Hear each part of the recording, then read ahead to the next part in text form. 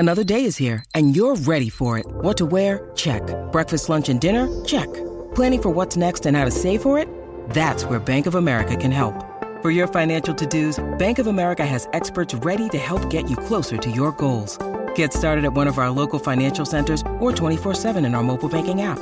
Find a location near you at bankofamerica.com/talktous. What would you like the power to do? Mobile banking requires downloading the app and is only available for select devices. Message and data rates may apply. Bank of America N.A., member FDIC. And now another no-brainer money-saving tip from Progressive. That doesn't sound good. The paper shredder's jammed, but I think I fixed it. Oh, well, try shredding these $50 bills then. Seems like it's working. Better try another $400. Stop. Instead of using money, use regular paper. And here's a better tip from Progressive on how not to waste money. Don't pay too much for car insurance. Drivers who switch and save could save hundreds. Progressive Casualty Insurance Company and Affiliates. Potential savings will vary. 92% of households that start the year with Peloton are still active a year later. All because of a fancy bike? Not just bikes. We also make a rower. Have you ever tried to row? Too hard. Not with Form Assist. It actually teaches you how to row. So it doesn't matter if you're a first-time rower or a seasoned pro. Peloton can help you achieve your fitness goals. 92% stick with it. So can you. Try the Peloton Row risk-free with a 30-day home trial. New members only. Not available in remote locations. See additional terms at onepeloton.com/home-trial. Hey, it's Mistress Carrie, reporting for duty from MCHQ for episode 121 of the Mistress Carrie podcast.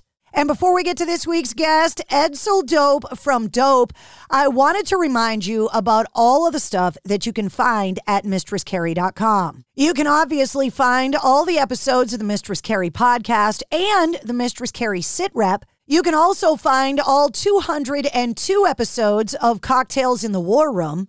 You can check out my blog, my photo gallery. You can shop in the official online Mistress Carrie store. You can keep up to date with all of the concerts coming to New England in the events calendar. And if you want to send me a message, just click the Message the Studio button. The links to all my social media pages are there, and the link to get a Mistress Carrie Backstage Pass on Patreon. There's details on the Mistress Carrie radio show and info on my upcoming appearances, because you never know where I'm going to pop up next. All of life's problems can be solved on mistresscarrie.com. I am so excited about this week's guest. Edsel Dope is one of my oldest friends in music. He and I met each other in the early stages of both of our respective careers, and Edsel and I sat down for an incredibly long catch-up conversation. We talked about everything. The band just released their new video for the song No Respect. It's off of their upcoming new album, Blood Money Part 0, that's due for release on February 24th of 2023. Edsel and I talked about his music, his songwriting, how different the music business is now from when we both started in the 90s. We talked about social media and internet bullying, our families, and his experience being a girl dad. We talked about his own upbringing in Florida and how he brought himself to New York to make it big in music. And we also talked about the future of rock and roll. And we talked about his company, Echo Studios, and the 3D motion capture scanning that he's been doing for years. He told me what's coming down the pike when it comes to the metaverse. We talked about having a work-life balance, which is good advice for anyone, no matter where they work or what they do. And we also talked about his appreciation of dance music and so much more. The corresponding playlist for this week's episode is all over the place. Now, Dope are going back out on the road with Static X, Fear Factory, Mushroom Head, and Black Raven. The tour was postponed because of COVID, but it's hitting the road in 2023 and will roll into Boston at Big Night Live on March 21st. And the tickets are available now. Edsel is incredibly open, he's honest, he's forthright, and well, he just says it like it is. And that is one of the many reasons why I love him. So, allow me to introduce you to Edsel Dope.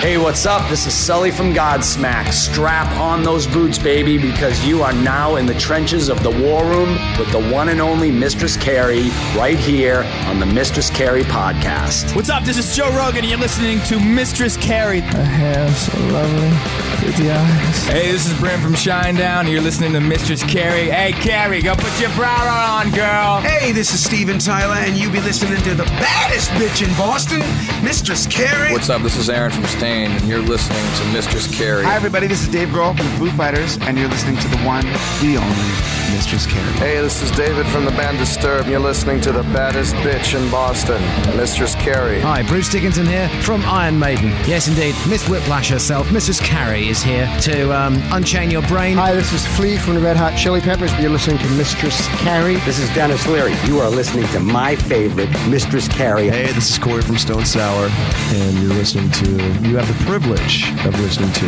Mistress Carrie. Oh, God. Oh, yeah.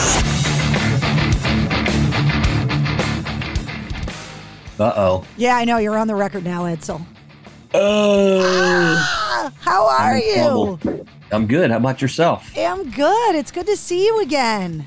You as well. It's been about a month. I know. So I saw you at the Rob Zombie show.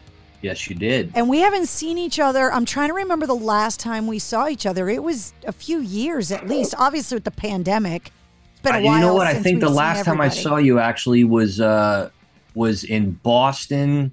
Was Dope and Static X played at the... Oh, was that at the Palladium show? It was. Yeah, in Worcester, yeah.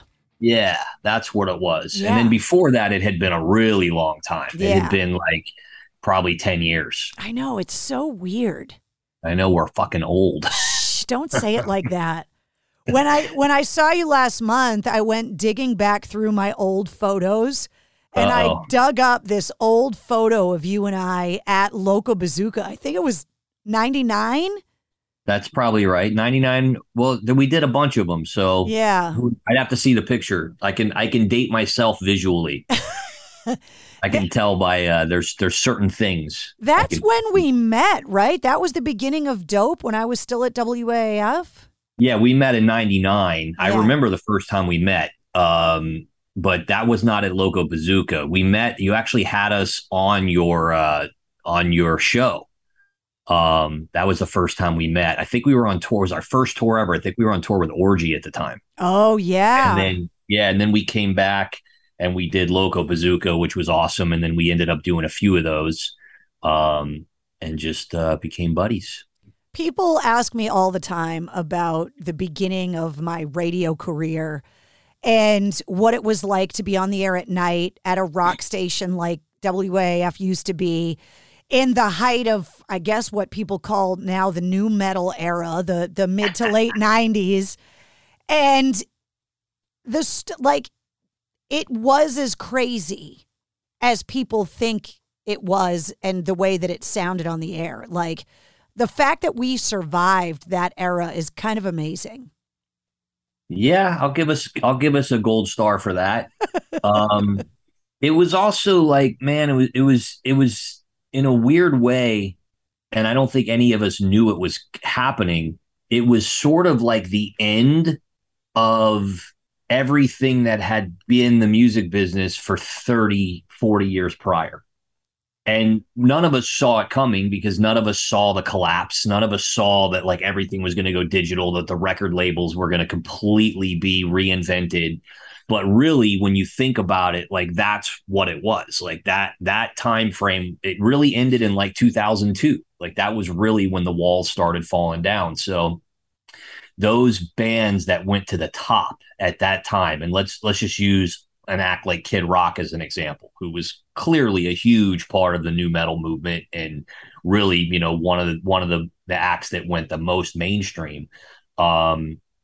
You know, his whole thing was the excessiveness and just taking it all to 14 on a 10 volume knob.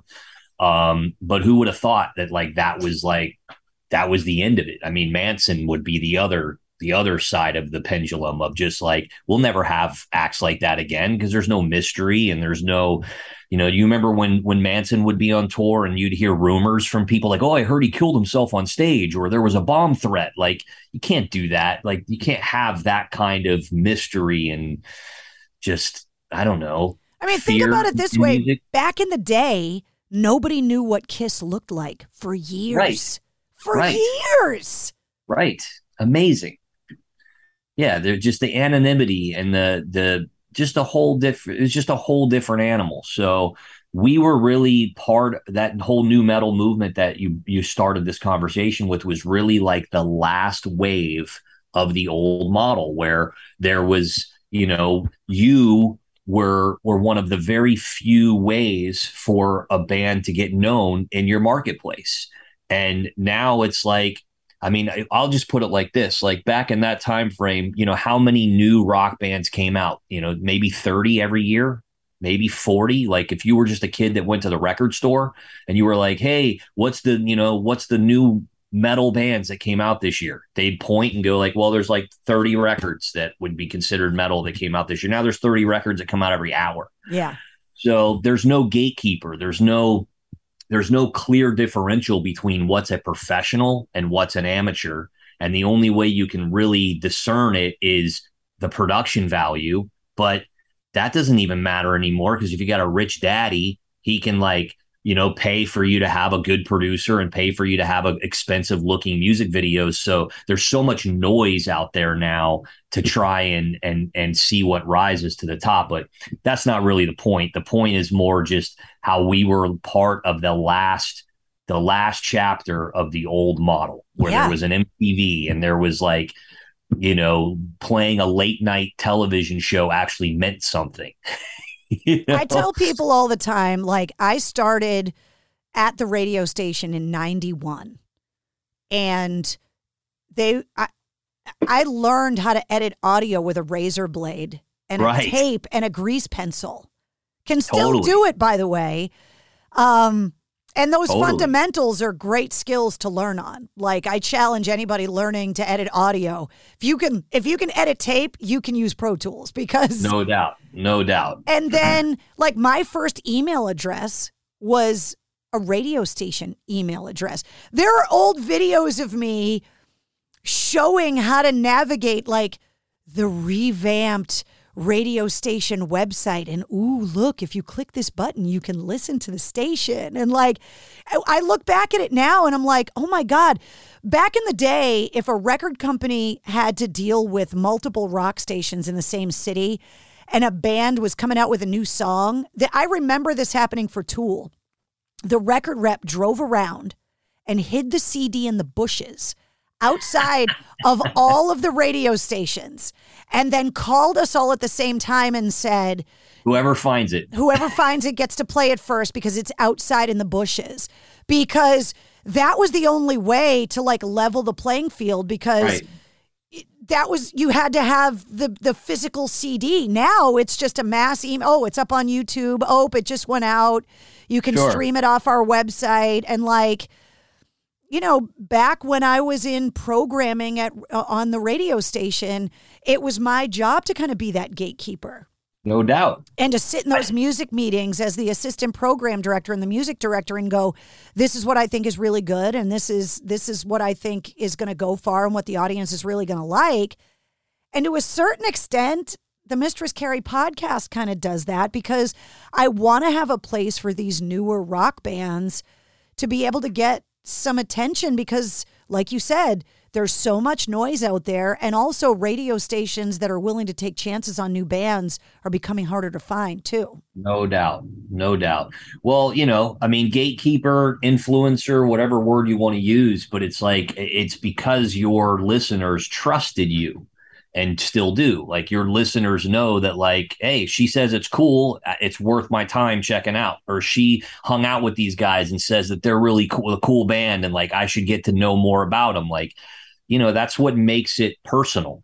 And unfortunately, that's a big part of what's missing, not just from the music business nowadays, but from the world. Yeah. Like, that's why people can go on Twitter and say such horrible things about people that they don't even know and like wish people would die. It's like it's just because it's not personal. And they think that it's like there's no human looking in my eye, so I can just say whatever I want. It's almost like I like to relate it to the same concept people have when they're driving in their car and someone cuts them off and they're screaming, "I want to kill that son of a bitch." It's like, it's because they can't hear you. Like, you're in your own little bubble. But like, our worlds have become these little isolated bubbles, and it's unfortunate.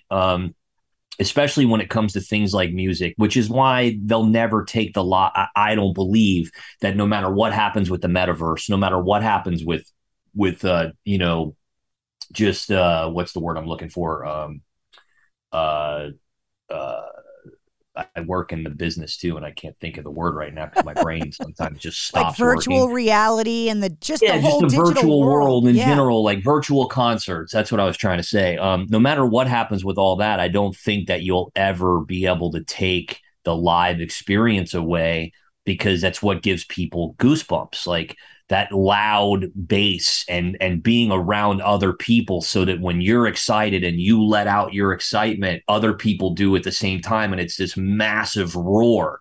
Like, that's what makes people get addicted to concerts. It makes you get addicted to the live experience. And there's nothing else like that.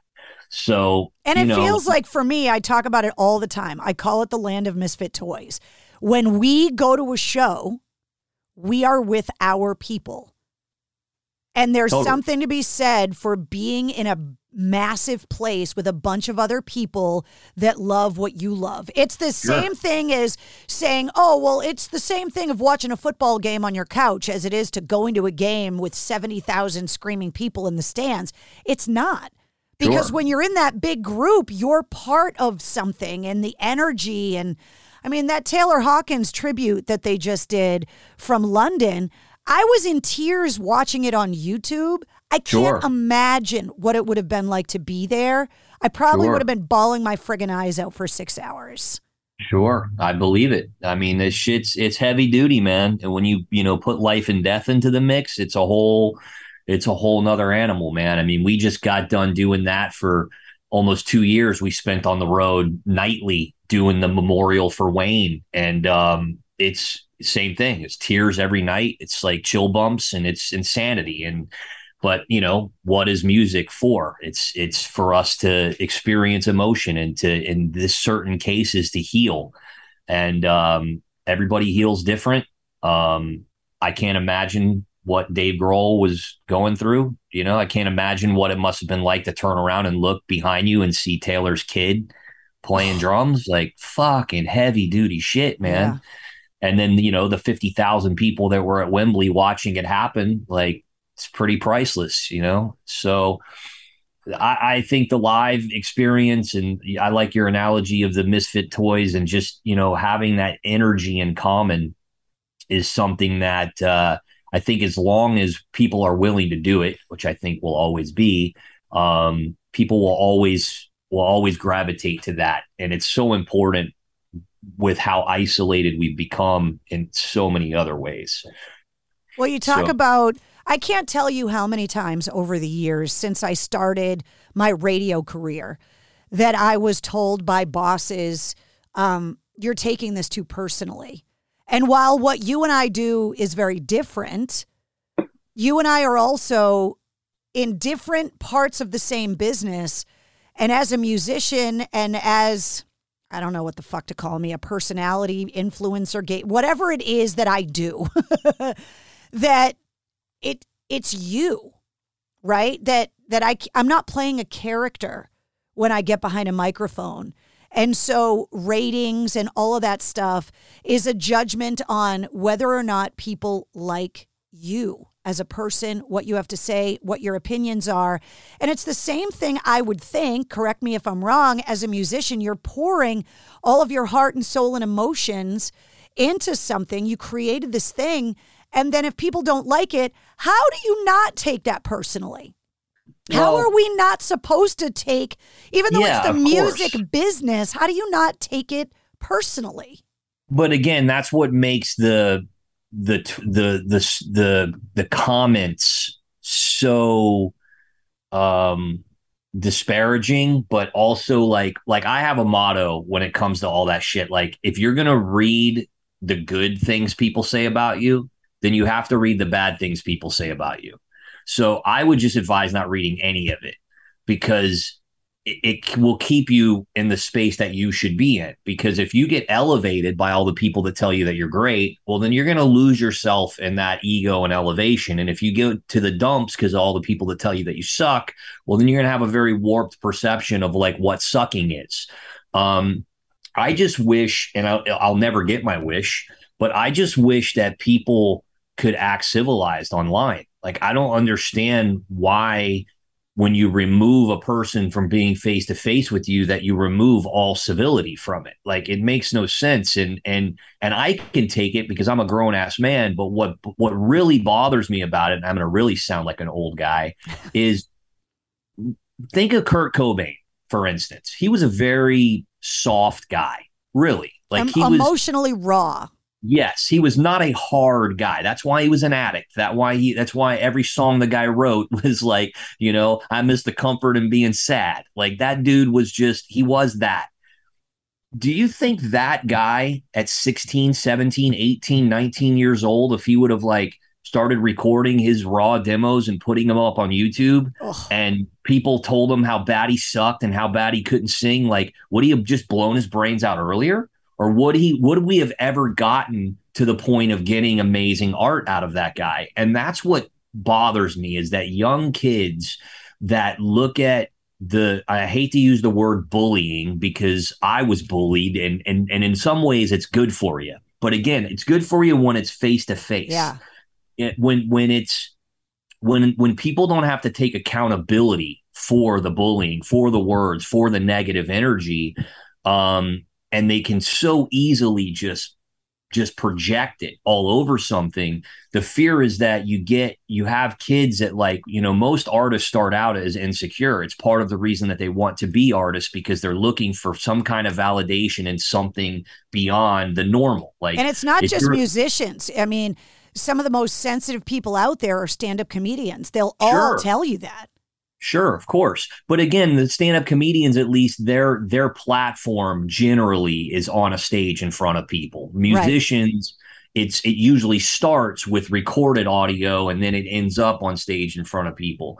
But just, most people that turn to music, in my experience, they're usually not the most popular kid in school. They're usually not the prettiest girl in school. They're not the cheerleader. They're not the football player. They're a little bit more on the outcast. They're looking for their people. They're looking for their tribe.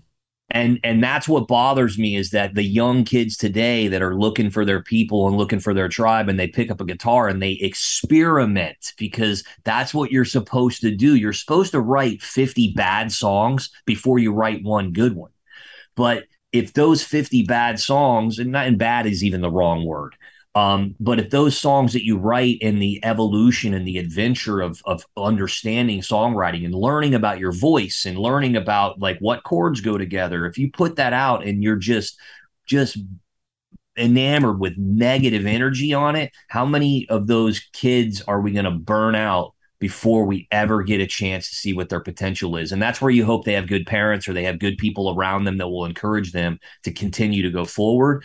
But I really think that that's one of the biggest risks we run in this type of society that's so polarizing and so quick to just absolutely obliterate people online with their opinions, is just stifling talent before it ever has a chance to become anything. Because it's not like other talents. It's not like sports, where it's like you can go out there and you can run the 40-yard dash and you can be faster than everyone, and it's like, well, that's undeniable.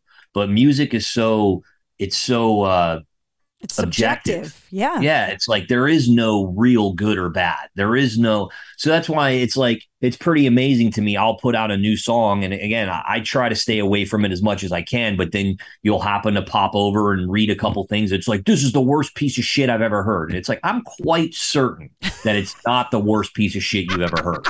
You might not like it. You might say like, I don't like this song. Okay, cool. But why does it have to go that far? Why does it have to go from I'm not into this or, yeah, I've heard better songs from this band, like just how you would say it to my face. Like if I was sitting with you and I said, hey, check out this new song, and you heard it and you're like, man, I don't think that's your best work. I'd be like, thank you for the feedback. Right. You don't think it's my best work, but this is the biggest piece of shit I've ever heard in my life. You would never say that because it's not true. Right. So I just don't understand the need for people to do that. Everybody's got their own opinion. It's a bunch of lonely trolls in their mom's basement. I don't know that that's necessarily true either. I think for some reason it's like being in your car with the windows rolled up and somebody cuts you off and you just feel like you're going to say all this volatile shit. But again, and then that's how in your tough car. are you when that person you were yelling at stops the car and gets out and is standing in front of your car window going, roll it down, motherfucker.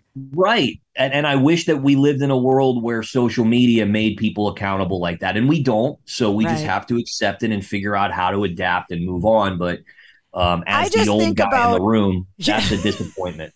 I just think about like when you and I met and that era. I'm so grateful in so many ways that like there was no TikTok and there was no Instagram Live and stories and all. There was no Facebook. I mean, we've evolved with it. Sure. But in the early days, you and your early days of music, like what you're talking about, and me, when I started on the air, following the trail of destruction of Opie and Anthony getting fired and me walking into the shitstorm, the hate and vitriol that I got just on the phone lines at the radio station was enough. Yeah, if that shit would have been online, you'd have probably been fired because they've been like, nobody likes her. It's like, what do you mean nobody likes her? And they warned me. They're like, you're walking into a firestorm of, and even Opie and Anthony at one point were like, we got ourselves fired. She didn't get us fired. Like, right. Yeah, it's crazy, dude. I agree with you. I see it two ways. I grew up when I grew up. So I loved the mystery and the anonymity. And I loved, Metal Edge magazine and Alternative Press magazine when those magazines actually meant something. And it was an achievement to reach the point where those magazines would actually write about you. And they'd send a photographer to come take photos of you. And then they would have a actual journalist do an interview with you and give their perspective on the record. And people had to apply for those jobs and they had to work hard to be established as a journalist and as a photographer and so on and so forth. So, and then there was MTV and like I said earlier, the late night shows that you could play that really, all of those things meant something. So for me, those were the goals and the dreams. And I'm very grateful that I was able to accomplish so many of those. Now, on the flip side of the coin, knowing what I know now and taking away my own personal desire to have those experiences because I grew up wanting them. If you told me what's a better market for independent artists, today's world or then, it's all day long. It's today. 100%. Like the power that artists have now to be able to reach their fan bases, especially if they're young. Oh my God. Like to be me with the energy that I had and the pulse on, my finger on the pulse of what was happening in 1999. If I could be that same guy in 2022, dude, I forget it. I would have never had those dark times in my career when we got dropped from a major label and we were suffering to try to find our audience because the only way we could get to our audience was through those gatekeepers. Right. And when you get dropped from a major label and they're no longer in business with you and they were the go-between between yourself and me at one point. And when they abandoned me, I no longer can even get to you. Other than like picking up the phone and going, hey, how you doing? And you're like, well, who's working the song? Well, we're independent now. Yeah, I don't think I'm going to be able to play your song too much because it's just the way it works. Those dark days can be avoided immensely if you have direct access to your fan base, which we didn't have back then. And so kids today, they have a whole different, set of challenges to overcome, but man, they really have an amazing platform, which I'm very, very envious of, you know. I mean, back in the day, if a radio station had one woman, right? I was the chick, then, well, we got one. Sure. And so in a lot of ways, I was fortunate to become the chosen one. But in a lot of other ways, it was like the door got slammed behind me because, well, we only needed one woman to talk about rock music. And even then, I had to kind of prove that I knew what the fuck I was talking about. And that you had balls. Yeah. For a lack of better words. Oh, like I got them. I just wear them on my chest so I show off how big they are. That's right. You know? You just had to prove you could hang, which, like, you know, and that's an interesting set of challenges there too. But you met them head on for sure. Does it make you more aware of everything that we're talking about now because you're a girl dad now? No. Well, everything we're talking about, what do you mean? Like, what are we talking about? Just about the online bullying and all of the digital pressures and kind of all of that stuff. Now that you've grown up in the era before that and raising a child now that will grow up never knowing what life was like before a smartphone, the internet, social media, and especially the unique challenges of how that affects girls in this world now with the bullying and all of that stuff. I would say not so much because she's so young. She's only 2. Yeah. But I will say that I am more involved in it because I have a 17-year-old stepson who has been in my life for 5 years. So I definitely am more in touch with it through him. But I'm also not his dad. And I also wasn't around through the whole making of him. So I have to like play my role properly. So I don't, I don't overstep. But in retrospect, in comparison to my daughter, though, it's certainly my imagination has gone into the future and wondered like, what's it going to be like when she's 14, when she's 13. But all I can do is wait and see how that all comes to be. And for me, it's just more about trying to establish in my own head how I want to educate her and how like I want to be one of those people that my daughter, I feel like, will be very well armed, very well equipped to understand like men and to understand boys and to understand the power that she ultimately has just by being a young woman. Yeah. It's very, it's interesting when I for whatever reason, I really wanted a girl. Like when we found out that she was pregnant and my wife really wanted a daughter as well, because she already had a son. And for me, I know why, because I ended up doing some soul searching on it. But like in the very beginning, I was like, I just knew I wanted a girl.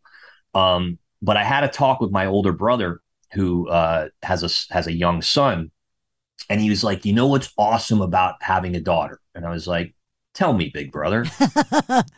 He goes, well, he's like, they're actually a little bit more valuable. They're a little bit more precious. And I was like, why is that? He said, well, if you look at the world as a whole, if you have on average 50% of the babies born around the world are male and 50% are female, but then you think about how many places around the world women are not equal. They're not allowed to go to school. They're not allowed to just be themselves. They're stifled in so many ways. He's like, even though you're going to have a daughter that's raised in America where she has the freedoms, when you look at it on a global scale, a free, powerful, intelligent, confident woman is an incredibly, incredibly valuable and precious asset to the world. An important asset. Yes, 100%. So I thought that was a really interesting thing that I wouldn't have really thought of globally. I was just thinking about, this is my daughter and I've grown up in America. And of course, I've traveled the world and I've seen a little bit of that. But yeah, it's crazy. But I definitely do not see myself as that dad that's like, trying to forbid her from dating or trying to, like, I want her to be like I was. I want her to be very independent and very fearless and very much ready to just, go out in the world and take what she wants, respectfully. So we'll see, though. I have no idea. She's 2 and she seems pretty crazy and pretty ambitious. I mean, she's pretty fearless. That was one of the big mile markers for me when you and I saw each other recently, was that it didn't take us long before we started showing each other pictures of our families, which if you had told me that that's what we were going to be doing like 20 years ago when we were getting drunk backstage at shows together and acting like idiots, because like you, I have bonus kids. That's what I call them. Right. That I'm their bonus mom and they're my bonus kids. And that when I married my husband, I wasn't just marrying my husband, that I was accepting the responsibility of being another adult that watches over these kids and has their back through everything. Sure. I love it. And it's an interesting, like, I've got teenage bonus kids, boy and girl, and it's very interesting when, I didn't have my own kids and now all of a sudden, bonus mom, purple-haired radio DJ, look out. Yeah, but I don't know if I've asked you this before, but for me, I was raised in a broken home. I have good relationships with both of my parents, but I also have step parents. So I don't know why, but for me growing up, I always looked at it as a bonus because I got along great with my step parents and they were very different from my real parents. So I ultimately was exposed to 4 adult role models that I know loved me and had my back, that I could pick and choose. And 2 happy couples, right? 2 people, True. 2 couples that were happy as opposed to one set of parents. Yeah, instead of one set of parents that hated each other that stayed together for the kids. Yes. But more importantly for me, and yes, that's very, very accurate. But more importantly for me was being able to pick and choose the traits of those 4 people that I looked up to and respected that I wanted to incorporate into myself, and then look at the traits that I was like, yeah, I'm not really with that. Yeah. Or with that. So it just gave me more to choose from it. But because, when you're a kid, like, how many adults do you, other than teachers, how many adults do you really have deep conversations with? Like, not very many. So I was able to do that with 4 people instead of 2 people. And 2 of those people, there's a different trust. There's a different thing that happens with step parents than with actual parents, where I feel like the kid feels a little bit more like you're their friend. Yeah. So therefore, maybe they're willing to like be a little bit more open, maybe not feel as judged, maybe not feel as ashamed, maybe not feel as embarrassed. So for me, that was very powerful for my upbringing. And I feel like I also incorporate that into my relationship with my stepson. And I'm sure you do the same thing. Yeah. My parents didn't split till I was an adult, which is a totally different situation because you're then involved in the divorce. Yeah. That sucks. Which totally sucks. And I mean, my parents were divorced when I was like 4. So which sucks in a completely different way. No, it was cool, though. I'm not damaged from it. Like, they did a real good job. And like I said, I looked at all the benefits of just having more people that cared about me and more people to influence me and to learn from. So, and I got 2 Christmases every year. Yeah, right? I mean, come on. Like, that was the shit. Well, and you got 2 extra ways of like getting exposed to the world. And like one of the things that always comes up on this is I have a theory about music. So I'll tell you my theory. You tell me if I'm wrong, that you get exposed to music at an early age from parents, aunts, uncles, older brothers, like the adults in your life. 100%. And that's the soundtrack to your childhood. And then there's a day where you hear something and you go, wait, what was that? I like that. That's mine. And it changes you. Totally. So give me your soundtrack to your childhood and then tell me what that thing was that changed it all for you. So the soundtrack to my childhood would have been nothing particular. It would have just been top 40 radio of that time. So if you look at, I was born in 74. So by the time I actually started being, understanding or, hearing music in the car and singing along, let's call it 78.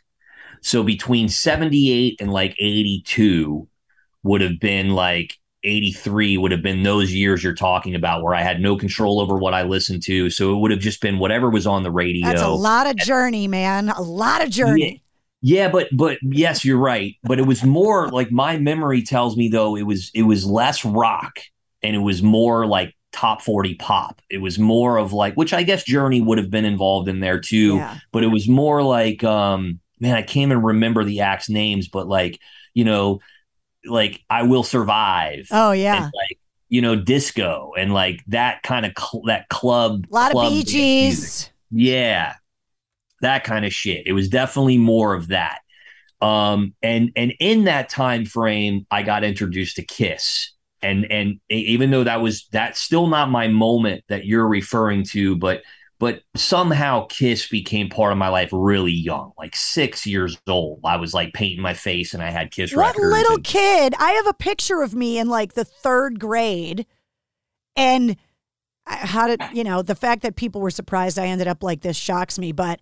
And it's me with rosary beads tied around my head with dark purple lipstick on. And I'm standing in front of my bedroom door and it had 2 posters on it. Miss Piggy in a gi doing kung fu.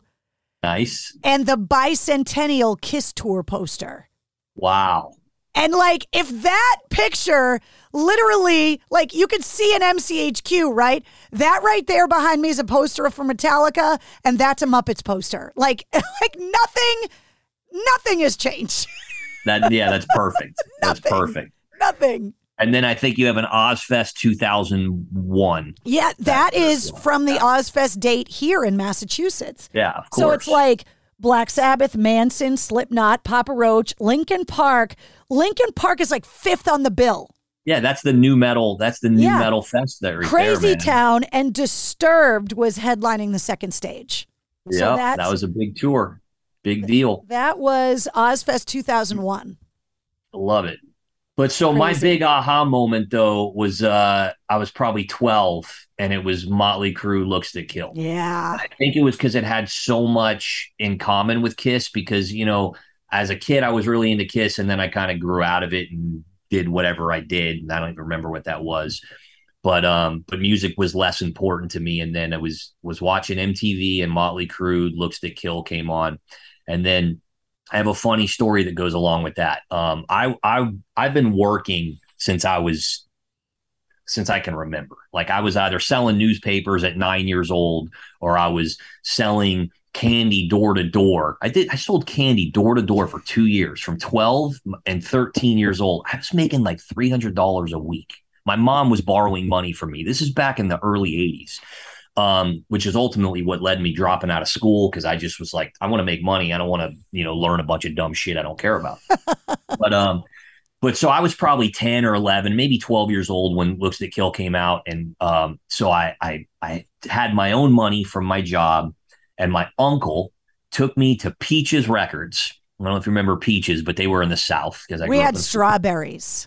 Got it. We had Peaches. So I went to Peaches Records. And I got the vinyl for Shout at the Devil in my hand. It's the black on black with the pentagram, and you flip it over and there's fire and fucking, that was the shit. Face paint and dude. Yes. And then the worst thing that ever happened to me happens. My uncle goes, "You don't want that." And I went, "What do you mean I don't want that? I waited all week for this." He's like, No. If you think that's good, you really want this. And he takes Shout at the Devil out of my hand, and he puts it back on the rack. And now I know exactly what year it was. I was 10 years old. And he hands me 1984 from Van Halen. Oh, God. With the little baby on the front cover with the cigarette in the wing. And he goes, "This is what you want." And I go, "Really?" His name is Robbie. I go, "Really, Robbie?" And he's like, "Yeah, trust me." And I go, "Okay." I went home and I put that on my turntable. It was the most disappointing day of my life. No offense to Van Halen or Van Halen fans. Great record in retrospect. but that was absolutely miserable. And I was so disappointed. And the next week when he took me back to Peaches, I was holding on to that Motley Crue record like nothing, and I would not let it go. And so 1984, I was 10 years old. Well, look at the records that came out then, like Def Leppard, Pyromania. Oh, my God. Van Halen, 1984, the Crew. I mean, that was such a defining, and most people would look at Motley Crue and Van Halen and Def Leppard like in 1984 is kind of all the same, but the nuances were different because while Van Halen was rebellious, I mean, Christ, they had a toddler smoking a cigarette on the cover of the record, but there was a perception difference between that early Crew. Right, it's like Linkin Park or Slipknot. Yeah, it was. They're on the same tour together, but one of them's terrifying, and the other one is like amazing melodies and amazing entertainment. So you can comparison Van Halen to Motley Crue to Linkin Park and Slipknot. Like they're on the same tour, but it's it's the same genre, and you can like them both. Yep. But it's a completely different experience. Yeah. And I wanted the scary shit. Well, that's what I wanted. There's a few reasons why you and I have stayed friends as long as we have. One is that we share a lot of the same taste in music, obviously. Two, that we came up in the business around the same time. And three, that we're both hustlers that learned an overactive work ethic at a very early age. For sure. That when you grow up in a family business or you grow up just working and learning the value of a dollar. I mean, I paid for my first year of college with money my grandfather put aside for me when I worked in his bakery selling vegetables before I was old enough to like go to school. He taught me how those lead weights work, and that if you put a 1 pound lead weight on one side and you fill the green beans up till the scale tips, that's a pound, and this is what it costs per pound. Before I went to kindergarten, I could count change back from a 20. Awesome. And they thought I was a math whiz, and I was like, no, I just have a Sicilian grandfather that lived through the Depression. Awesome. I know how to count money. Yeah. And I think that to go back to what you were talking about, the change in technology, the change in the industry, the reason why you were able to sustain getting dropped from a major label and continue the band and your career forward, and the same way that I've been able to reinvent my career after my radio station goes out of business, is that you don't know what else to do but work. Sure. Like you just like, okay, so you put a wall up there. Okay, I'm going to go over it, under it, through it, around it. I'm going to sit back and study it and then figure out how to blow it up. Like some people are just like that and other people aren't, I've learned in my old age. And people think I work myself to death and that I'm crazy. People must say that about you too. Yeah, and they're partially right. You know, I will say that like, you know, I think everyone's different, and I don't, you know, I've always been a workaholic. I work, and also my passion became my job.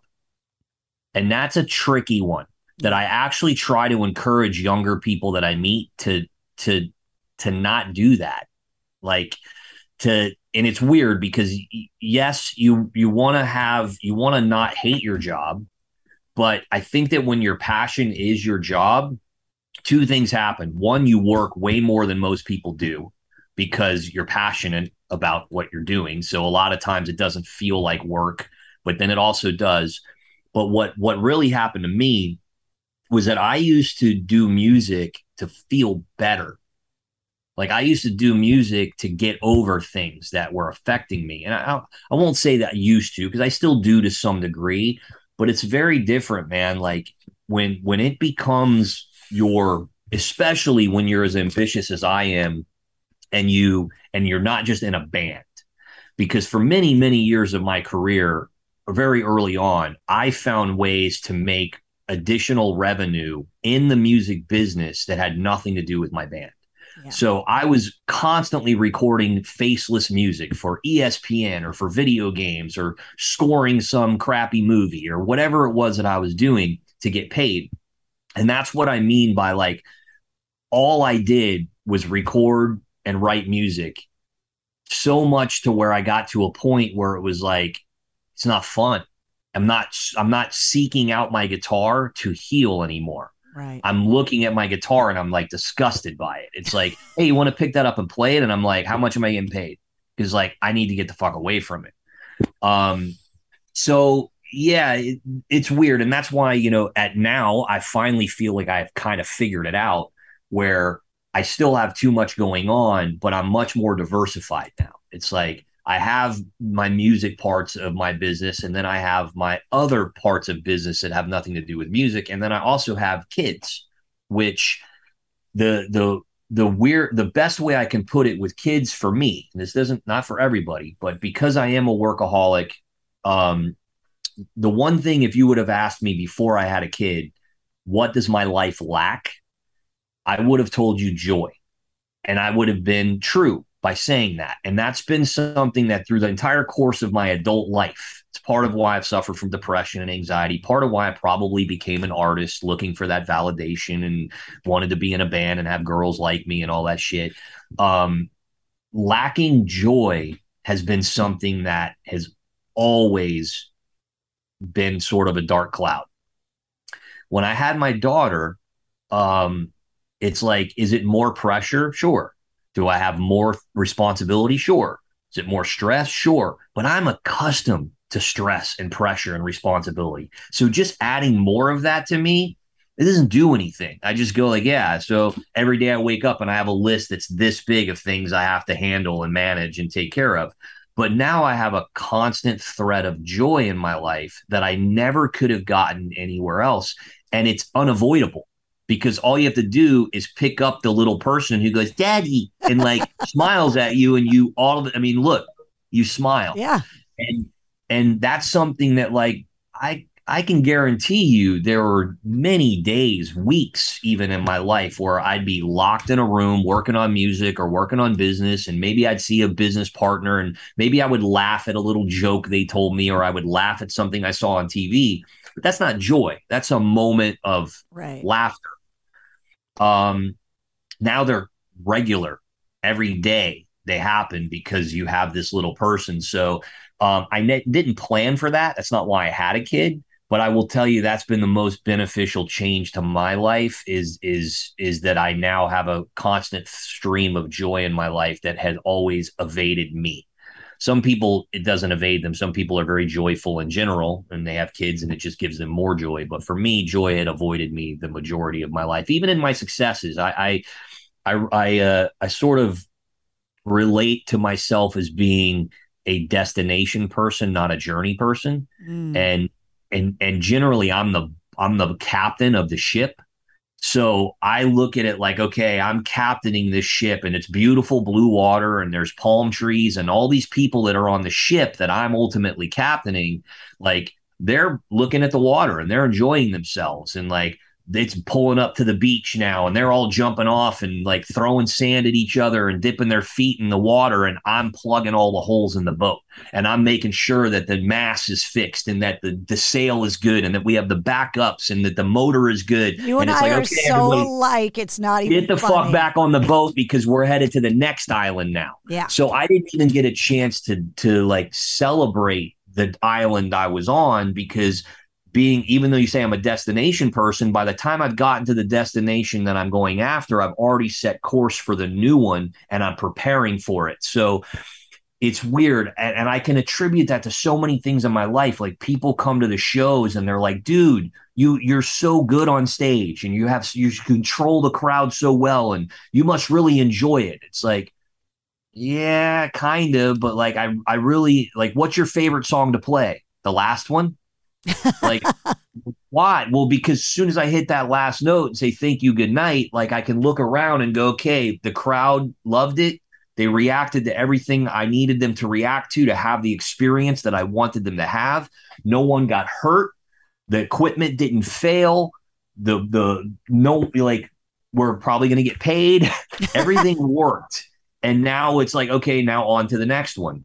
So that's definitely a character flaw because it stops me from enjoying things that most people would enjoy or think that I would enjoy. But it's also a big part of what I think makes me a good leader and makes me good at achieving.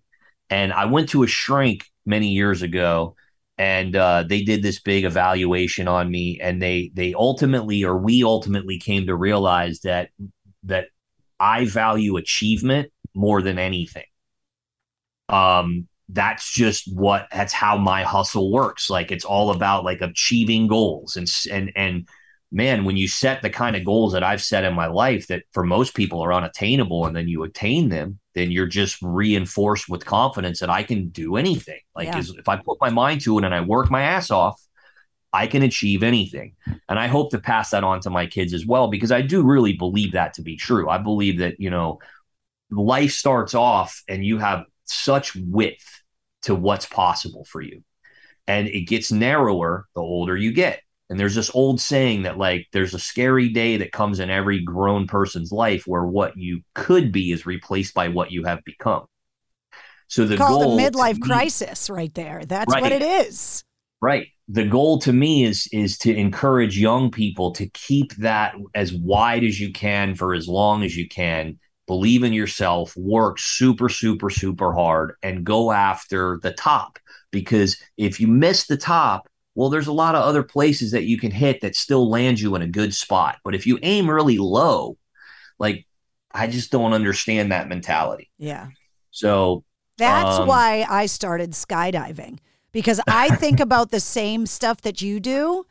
And skydiving was the first thing that I ever did that forced me, by fear of death, to let go. To let go, and to also be absolutely 100% present in the moment. Oh, sure. You can't take your bullshit up there and be worried about paying the mortgage because you're falling 1,000 feet every 4 to 5 seconds.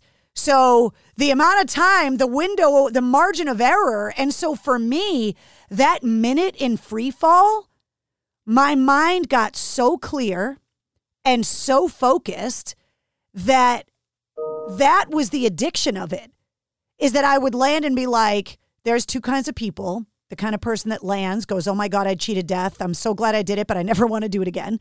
And then there's the person like me that's like, I want to experience that over and over again as much as possible. Right. I want to go higher and drop longer. Yeah. And like, because I want that clarity of vision. Sure. And I think whatever it is in this world that you can find that gives you the quiet, finding the quiet is so hard. And so people are like, you realize how fucked up that is, that you have to jump out of a perfectly good airplane to find the quiet. Like, that's how you know that maybe. I haven't found the quiet. Actually, I have. The quiet for me is there's a little island in the Caribbean that I go to. I haven't gone since my daughter was born, but that's my quiet. Not the same as what you're talking about, but it's a very hard thing to find, that peace.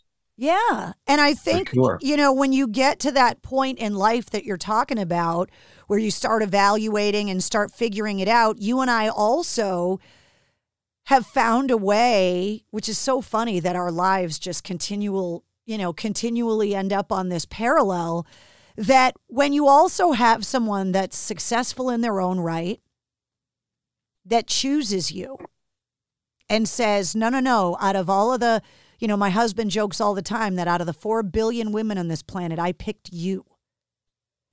And there's something to be said for finding that person that's like, I've seen you at your best. I've seen you at your worst. I understand the crazy in your brain, and I'm all in. Yeah, that's a hard thing to find. Yeah, it's crazy, man. For sure. It's weird. That's how I know you're happily married, dude, because you couldn't get your webcam to work. If you were an unhappily married guy, you'd be like, my webcam works fine. I was on it late last night while my wife was sleeping. Well, for the record, my webcam does work. It's that I bought a new one so I would look better. Oh. And I can't make the audio work with it because it's one of those things where the only thing I ever use Zoom for is all my non-music related business shit, just like administrative meetings and stuff for my tech company. But now that I'm putting out a new record, I'm starting to do all these Zoom interviews like what I'm doing with you. And I'm like, man, I look a little busted. So like this one's got like a nice little ring light on it. And I was like, that'll be good. It's like cheap enough to where I don't feel like I'm wasting a bunch of money, but at least I can put a little bit better produced content out there for myself. But I can't figure out the audio of it. So it's probably a setting somewhere on my computer and I'll figure it out. So you get me with the ugly lights today. That's all right. That's all right. Yeah, I love you regardless. Yeah, the good thing is that I'm known as being a metal dude, so it doesn't matter anyway. Yeah, and that's the difference between men and women in this business is that you get a pass.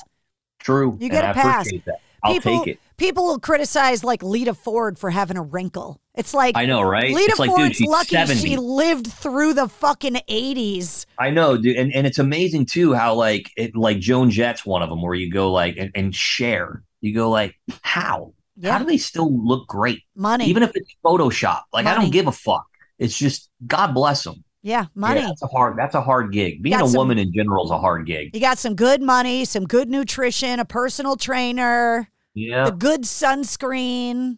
Yep. You know, you just afford all of that stuff. So you're talking about having a new record come out. So I want to go back. You said going to Peaches down south. So go back to the beginning. Where were you born? Where'd you grow up? I was born in Melbourne, Florida. But my parents got divorced when I was really young, and my mother moved south to West Palm Beach, which is, just west of Donald Trump's Mar-a-Lago. That's what I was going to say. Like, not Palm Beach. Definitely not Palm. There's a big difference between Palm Beach and West Palm Beach. Yeah, Palm Beach is like an island, and you have to go over like the causeway to get there. Yes. And you and I aren't allowed on the causeway. Right.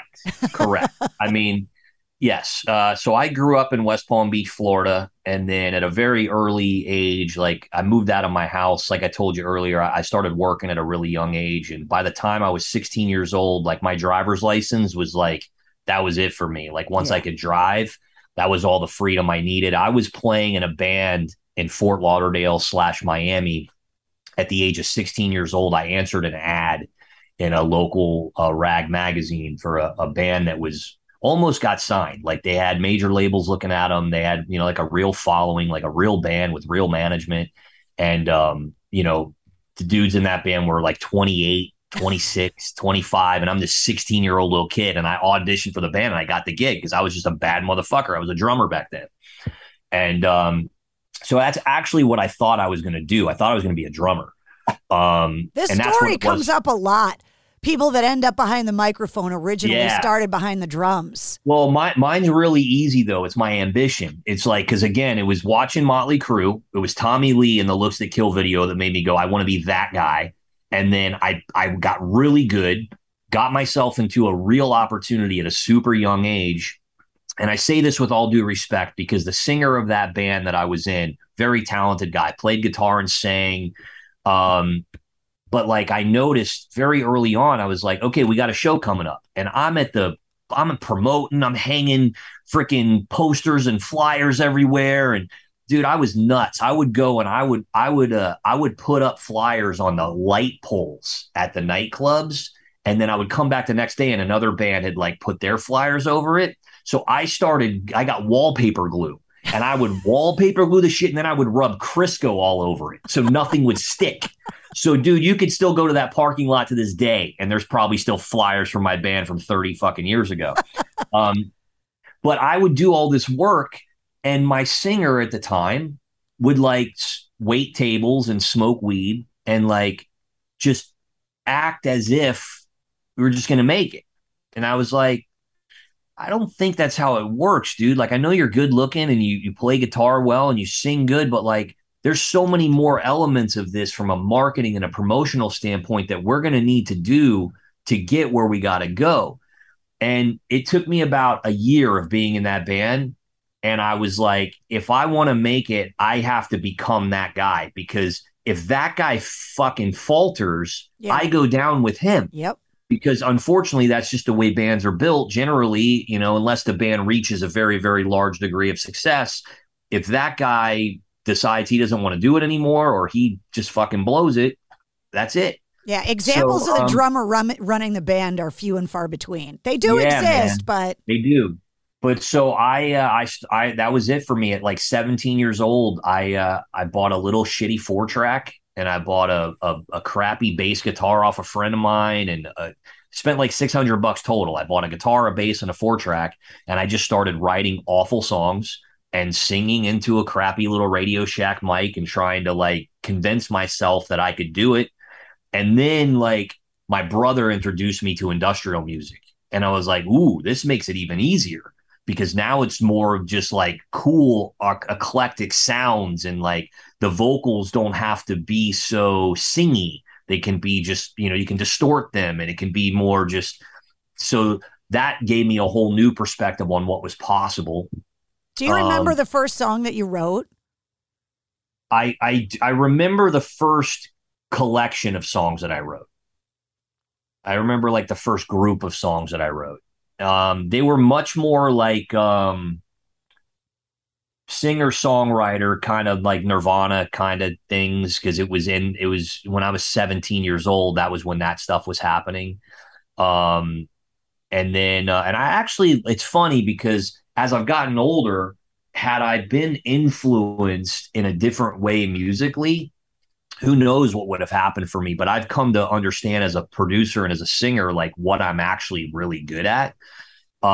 It's not what I became successful for. Like I became successful in like active rock and metal, but I don't have an active rock voice. In fact, it's a lot of what held Dope back from becoming more mainstream was that I don't have that, you know what it is, that active rock tone, that Aaron Lewis tone, that Corey Taylor tone, the Stone Sour, you don't need to bother tone. Like if I were to pick up an acoustic guitar and sing You Bother, you wouldn't melt. Whereas if Aaron Lewis were to sing You Bother, you would melt, because they have that similar tone. There's a lot of guys I could name that fall into that. Pretty much every active rock successful singer kind of falls in that. It's shocking that Corey has it, considering it is considering what he does in Slipknot. That guy's just not human. He's just not fair. And there's all the more reason that like, everybody thought when Slipknot came out, okay, 9 mental patients from Iowa wearing masks, terrifying the world. But who would have thought that like it was fronted by arguably one of the greatest tone vocally of our time? Dave Grohl from the Foo Fighters told me in an interview that the greatest singer he has ever worked with in the studio was Corey Taylor. I believe it. And Dave Grohl's another one that has amazing tone. But so back to me, I don't have that tone. And again, it's a lot of what I believe sort of capped the ceiling on Dope having to be what it was. But if I were to say, what would I have been better off doing? Like if I would have been a kid that at that same age that I was exposed to Ministry and Nine Inch Nails, and that's where my career went. If somebody would have taken me to a Warped Tour and showed me Rancid and showed me Blink-182, I would have excelled probably much greater, because the tone of my voice is much more Blink-182 or Pierce the Veil. Like I could sing that shit all day long, and you would be like, no way. But I could play you shit I've written and recorded that I was not for Dope, that you'd be like, I can't even believe that's you. But it's like, but that's what, and I so effortlessly can do it. But for me to try to sing like Corey Taylor or like, those active rock guys, like I have to think about it. It's not just what comes natural to me. So anyway, yeah, I took the route I took because I was inspired by the darker side of things. And then by the time I was 19, 20, I think 20, maybe 21, I had really figured it out. And I had watched enough bands either make it or not make it out of South Florida. And I understood the process of what it takes to like get a label to come see you. And then, oh, well, now they have to send the A&R guy down to see you. Oh, now they need to send the VP down. I was like, this process is fucking agony. It takes forever. I was like, I'm just going to move to New York City where there's labels, and I'm going to blow up there. I'm going to play 5 shows and have a bidding war. And people were like, oh, whatever you say, kid. And that's exactly what I did. I moved to New York and took all my marketing and promotional savvy and my ambition, and I unleashed it on New York City and did all of that before I ever played a show. Like, I looked at it like the only reason that people care about bands that they haven't heard of is because they're inundated with it. Like, they're exposed to it. So I was like, that's why a band is local, is because they have no exposure. Well, what if I spend my own money? And I sold drugs at the time, so that whole goal was to sell drugs to make money. I took the NWA approach. I was like, I'm only selling drugs for the band. That's the only reason I did it, because I needed money to market and promote my band. So I'm going to go, and then I'm going to spend a bunch of money, just like a label would, to make sampler cassettes and posters and all these things that local bands don't have. And I'm going to make it look like a real band. That's what I was going to say. It's all about looking legit. Totally. And sounding too. Like, if the audio would have sucked, it wouldn't have mattered. But so I put together a package that was, for a lack of better words, undeniable. It passed the smell test all day long. And then I strategically targeted other bands that were in the genre, whether it be, Korn or whoever would come to town and play Roseland in New York City. I would make sure that every single person standing in line got a little package that was a 6-song cassette tape, because there were cassettes back then. Oh, I remember well. Dude, and a flyer to our first show. So for 6 months, I promoted this band and this band's debut show as if a label was doing it. And the first show was sold out, with a line of kids down the block with their faces painted, like, that were just like, treated us like we were a national band. Like, we walked on the stage and it was like an eruption. And after the show, everybody wanted to meet us and take pictures with us. And it was all just because of the way that it was presented to them. And because we didn't allow ourselves to be a local band. No one knew who we were. We didn't go out to local shows and show our faces. Like, we had the same mystery that a national act would have had. And exactly as I predicted, like, after that first show, our lawyer's phone was ringing with, like, who the fuck is this band Dope that just had a line down the block and sold out, a show on St. Mark's. So it took us 5 shows and we had a deal. And, that takes us to 1999 when I met you. Yeah. And I tell people all the time, I had ended up in New York for some reason, work reason. And I hit you up and I said, hey, I'm coming to New York. We got to hang. And I remember you and I think we went out for coffee or something. We were just hanging out and we were talking about business stuff. And I remember very specifically, this was right around the time that Pro Tools and all of that stuff was coming out. And you were the first musician that I knew that was like, there's this new thing and I am going to learn how it works. And I want to be better at it than everybody, because then I can never be fired. Then I'll never be out of a job. Yeah. And you and I had this whole conversation about being aware that we were in this cyclone and that moment. And what if the cyclone stops spinning? Like, we're playing musical chairs, and what if there's no chair for us? Like, what happens? And you were like, well, I know what I'm going to do. I'm going to learn how to use this Pro Tools fucking thing that just came out. And because everybody else is going to want to use it, and I'm going to know how to use it, and then I'll always be able to make money. Yeah, it was for me, it was two-tiered. It was, I'll always be able to make money in music, but it was also, I won't have to go to studios to pay for studio time to make my own records. Yeah. And in the beginning, that's what it was for me, because I had like lesser quality software that was available in the late 90s, which is how I recorded my demos and all those things that got me popular. And then when I got my record deal, then I learned, okay, there's Logic and there's Pro Tools, and I liked Pro Tools and I saw where it was going, and it wasn't a very difficult user interface. But ultimately for me, like, that was the key to me not falling to the wayside when we got dropped, because what I learned really quick was that I could just do what are now very, very common, just all in deals, where I would go to a label, because we still felt that we needed a label back then. And I would say, well, look, how much money are you going to give me for this record? well, the recording budget and the video budget and all these different things, it equals this much. And I was like, all right, well, you're just going to give that to me.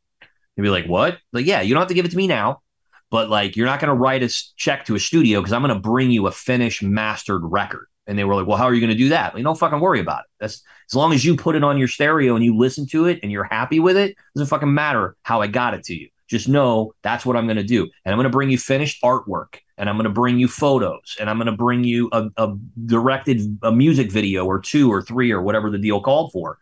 And that was the next thing I did. I started getting into video production and all that shit. So whereas like today, 25 years later, I hate to say it, but I fucking do it all. Like, I produce my records, I fucking mix them, which is agony. Then I direct the music videos, and then I edit the music videos. So it's like the only thing I don't do is like color correction in my music videos, because it's just a time consuming thing that I don't need to do. And like visual effects on music videos. But everything else, like, it all goes through me, which is great because I can save money from having to pay people. But the drag of it is it makes it a slower process for me because there's only one of you and there's only so many hours in the day. And there's also the reality that I also have the kind of brain that likes to try everything before I consider something done. So it's like, whether it's a song or a video, I might cut it or arrange it 5 different ways. Not because I didn't like the original way, but I'm going, I might like it better if I do this. And then I go down 32 rabbit holes, and maybe I still wind up where I started, but at least I know like that's the best way for it to wind up for me. So and then I'm the only one imposing deadlines too, because I'm also the manager of the band and now I'm the record label too. So like, no one's going to me, dude, that has to be delivered by February 15th. Like, I'm like, well, if I don't have it done by February 15th, it just gets pushed. What are you going to do? Fire me? So yeah, your boss is a dick. Yeah, that's the only negative that, like, that's why it took me 6 years in between albums this time, because I got too much going on, and and it all runs through me. So I believe that this will be the last full-length album that I'll ever make, because I feel like it's not the right model for people's attention spans now anyway, and it's not the best model for me to function in a productive manner. I'll just put a song out when it's done. And I'll just shoot a music video. And that's it's like, how it used to be. Look at the 50s. They released singles with a B-side on a 45. The concept of the album, that came out in the 60s, but the early days of the music business was all single driven. And it was in the album model just became a better way to make more money for the labels, to put out a bigger thing to charge more money, which at this point in the game, I could care less. I don't know if you even noticed, but like, I'm giving my album away for free. So I don't even give a shit about that. But I felt like after it being so long, and also because the last album I put out before this one was titled Blood Money Part 1, which gave everybody the feeling that like there was going to be another part to it, which was true.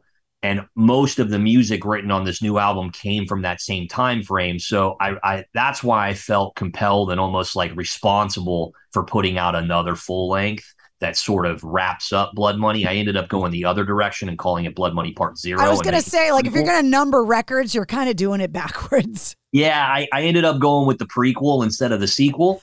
It felt more appropriate to me, and it also allowed me to troll the trolls with this whole Static X thing that's going on, because they have nothing to do with one another. But it just gave me a way to just fuck with people. But yeah, I felt the responsibility to put out this as a full length. But after this, I got tons of shit recorded. And I'll just put stuff out when I want to and when it feels like it's done, and it just feels like less pressure. And I think the fans will be happier with a steady stream of content instead of waiting years to get this big thing, which just feels like more pressure for me, and it's not fun that way for me. But I had to go through the process, and we're almost there. So. I mean, some artists, the songs, like imagine Pink Floyd releasing one track at a time of The Wall. Like, there are just certain things that it's required to release as a body of work. Sure. But other times it's like, people wouldn't consume The Wall today the way they consumed it back then. Right. You're right. Think about that. Like you would release The Wall today and people would be like, yeah, I got track 2 and 3 in the playlist. The rest of it's crap. Because they listened to it one time. So true. Dude, that's the other big disappointment about releasing a full album nowadays is I feel like people literally, they put it on their player, they hit play. They listen to 45 seconds of a song and they may never listen to it again because they've just decided in that 45 seconds that like, yeah, let me move on. And back in the day, because there was far less content, people had more time. There were also radio stations that only played you one song from the artist at a time. And if the song was reacting, they played the shit out of it. How many songs did you play or hear in your life that you were like, yeah, the first 10 times I heard it, I don't know if I liked it, but now it's one of my favorite songs ever. Yeah. That shit is missing. Yeah, like people's attention spans are so short. It's another reason that it just makes putting out albums that much more discouraging for an artist to go like, why bother? Like people don't want to consume that much content from you anyway. Some people do, but the majority of people really don't. I think if you gave them one song at a time, you have a much better chance, which is, I'm kind of doing that as a human experiment right now. My album doesn't come out until February.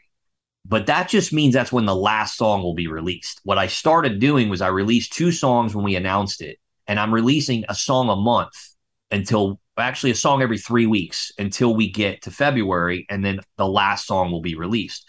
So I am kind of testing that by putting out a song and going, here's a song, and you got 3 weeks to absorb it and consume it and either like it or don't like it, and then you get another song 3 weeks later. So I think by doing that, for the people that are actually engaged with the band, they'll probably listen to that song more than they would have if I just would have given them 13 and gone, here you go. Like they may have listened to that song one time and passed on it but now since it's the only one they have, maybe they actually will listen to it a few times before they make up their mind. I don't know. And you know what's funny is that on my side of things, from my experience being a radio DJ for the lion's share of my career, it was all about the small segments, right? That me going on the air, it was like, okay, I've got 35 seconds or 45 seconds, or if there's a band in the studio, I've got a few minutes, and then we got to get into the song and we got to get into commercials on time. And, you know, the record people and the manager and even the band are like, well, we got to plug the show tonight. We got to plug the record that's coming out. And it didn't leave any room for anything. And so while you're getting more and more fragmented, my side of the business is getting longer form because what people are realizing is that they wanted to hear more. The conversations you and I had before we did the interviews on the air were way cooler. The conversations we had after the show, at the concert, on the tour bus, that's the good stuff. You may not remember this, but you threw me under the bus the first time we ever met. I did? Yep. Totally and it sounds was funny like something I would have done. Because after the interview, I can't remember who it was in my band, but somebody was like, that was fucked up. And I was like, that was a little fucked up, but I kind of like her for it. You first time I met you, we came in and we sat down and we talked for a few minutes, like you were talking about, without pressing record. And then you said, is there anything that you don't want to talk about? And I said, honestly, yeah, I really don't want to talk about Marilyn Manson. And you were like, why? I was like, well, we get compared to Manson a lot because back then we did. And it was a bit unfair. We got compared to them a lot more than we should have. Yeah. And it was also because I truly did have a past with those guys. Like I grew up with all those guys in Fort Lauderdale and they were my friends. And so I had a whole backstory, but I wasn't using that backstory to promote my band. I wasn't talking about how I grew up with those guys or that the drummer of Manson was my best friend in the world. Like I wasn't using that relationship to try to move my band forward. Yeah, you weren't riding on coattails. You were establishing yourself. It felt wrong to do that. Yeah. But naturally for the timeline and everything like that, people just wanted to use Manson as a reference point for Dope because we didn't drop tune. We didn't sound like Korn. We didn't sound like Limp Bizkit. So there was really and Zombie, for whatever, I guess we got compared to Zombie, but maybe it's because my hair was so long, whatever it was, we got the Manson comparison more than anything. And I just didn't want that to be the topic. So that's what I said to you. I said, and you didn't ask me too deep on it, or maybe you did, but I gave you a very short answer as to why. But I was like, yeah, I just don't really want to talk about Marilyn Manson. You were like, okay. All right, you guys ready? Yeah, we're ready. Record. So tell me, what is it with you and Marilyn Manson? And I went, wow. And I think my answer was something along the lines of, Manson's a great band, and I wish them a lot of success, which they're obviously having, but we get compared to them a lot, and I want to stand on our own 2 feet. And you were like, I like that answer. And then we just moved on, and that was it. But I was like, you motherfucker. But yeah, that's what you did. That was your first meeting with me, and I was like, all right, good thing I'm a good sport. So there's 2 things, right? Because obviously when I met you, I was still very new at what I was doing. There was the don't tell me what not to ask you thing. I stopped, by the way, asking artists what not to talk to them about. Well, clearly, because there was no point. But the other thing was, it's a little bit, in skydiving, we call it target fixation, where if there's one place you're not supposed to land, it's the only thing you pay attention to as you're coming down, and then you inadvertently end up landing there. Great. And so it's one of those things where it's like, I understand why people don't want to talk about certain things, but I also view it as my responsibility that, look, it's not up to me to gatekeep, to use your term, the audience from the things they're wondering about. It's up to you knowing that you're going to grow up, that you're going to get asked about it because you're from the same area and the music. And so part of it was, I'm still trying to figure this out because I didn't come up being on the air. Like, I was a roadie that thought I was going to be a radio producer. And I'm like, I didn't even go to college to be a DJ. So I was like, all right, well, I'm the only girl in the room, and I got this bunch of dudes that tell me this is what they don't want to talk about. Guess what we're talking about? Yeah, no, I translated that more as you just being like, almost because you obviously didn't have a fucking clue who I was at that time. Like, we were nobody. Our first record wasn't even out yet. Like, you didn't know if I was smart, if I was a douchebag. I'm sure I came off partially like a douchebag because that's just who I was at the time. Whatever. But my point is, I think that was more of just your way of like going like, I don't give a shit. Like, yeah. I'm like, let me make sure you know where you are. You're in my booth. You're on my time right now. And that's why I respected it. Cause like, even though it was like, all right, I see the game you're playing here. I was also like, she just set it down. She just unzipped her pants and went. Yeah. Tommy Lee style. Okay. All right. Which was really hard for me to learn, right? Because in the early days, you get given an opportunity as the token chick, right? And you get put in that studio. And for a while, I probably had the longest fucking radio audition ever because it was months and months and months before I knew whether or not I was going to get the job or not.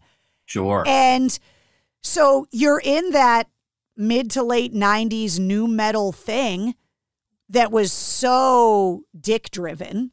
Oh, yeah. Ridiculous. And you're trying to make a name for yourself. And you're trying to show, it was very rare that I was in a room with another woman. Sure. And you just have a bunch of dirty dick fool dudes coming in and just trying to run over you. Yeah. And thinking that they're important. Like, I'm a cool guy in a band. I'm important. And you're like, dude. And you're like, come over here and sit on my lap, honey. Yeah. And I'll tell you, you know. And so I don't you're remember. Like, I see this every day. Yeah. And I don't remember doing that to you. Because you probably did it to 30 other people. So why would you?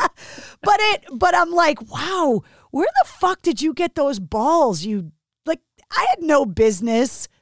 I didn't know what the fuck I was doing, but. Yeah, but again, I attribute it because I had the same kind of balls. Yeah. But then they weren't earned either. And I think that's what it was. I think it was this little joust that probably, because I don't remember the conversation before, other than remembering that it was positive, but there was probably this little ego joust happening between the two of us, that like these two unproven, kids trying to stake their claim. And this was just your way of going like, I just want to let you know where you are. Yeah. You're in my house. and I it was a good lesson for me. It was like I never made that mistake again of having anybody ask me like, what don't you want to talk about, and giving them an honest answer. Like I was like, all right, that you got me. And that's why I wasn't mad about it. And I had to have the experience of getting to a point in my career where I got interviewed. And that was really weird for me, because I learned early on how much power the interviewer has, not only to steer the interview in a way that maybe the person being interviewed doesn't want to go, but also, even if you walk out of there thinking that went really great, that the person has the audio and can manipulate it any way they want.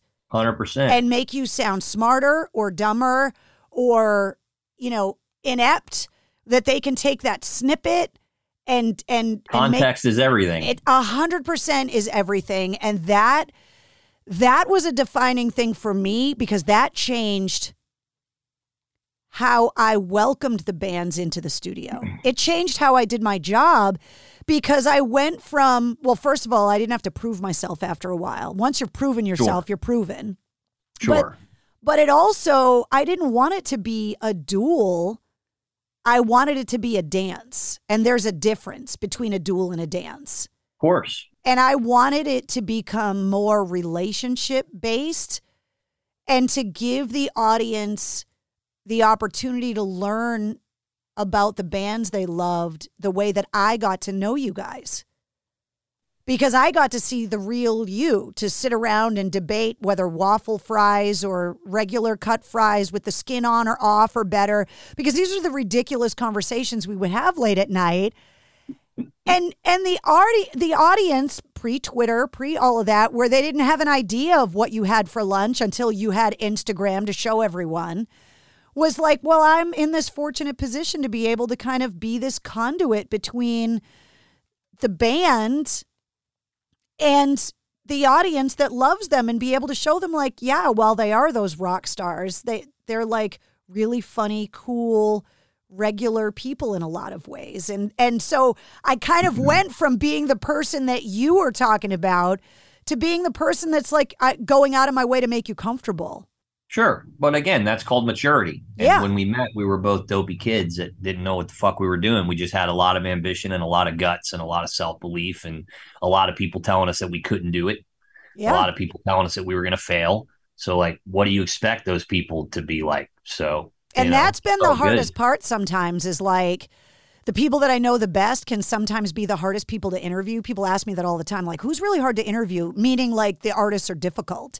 And I'm like, no, the hardest part for me to interview people is when I'm interviewing people that I know really well, because I know shit that's secret. And it's and then in my head, as you're putting together interviews and stuff, you're like, wait a minute, does everybody know that, or am I just the only one that knows that? Yeah. And that can be really hard, because it's like keeping secrets and asking good questions, those can be on the same coin. Like, you can still get to the point, but not being a dick about it. Like, sometimes that's hard. Sure.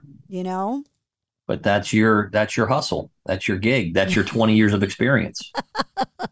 Can you talk to me about what else, like your company, the CEO, Edsel, and the things that you do that people would have no freaking idea what it is that you do, the movie stuff, the special effects stuff? Because when I found out that you were doing all of that, I was like, fucking Edsel. Of course he is. I appreciate that.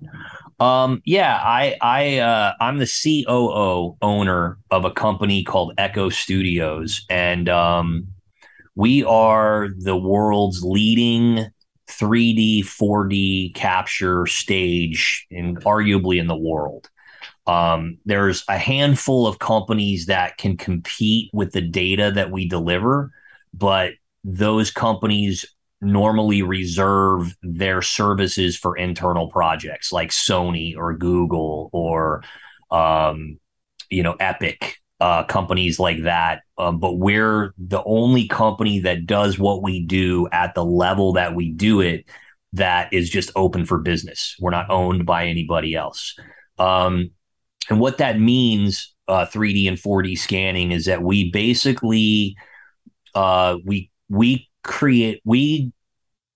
capture the assets, which are the basic building blocks for the most realistic, unmistakably realistic digital humans imaginable. So, and they're used for all different types of applications. And of course, as we go into the metaverse and into the future, it's just going to become more and more of this.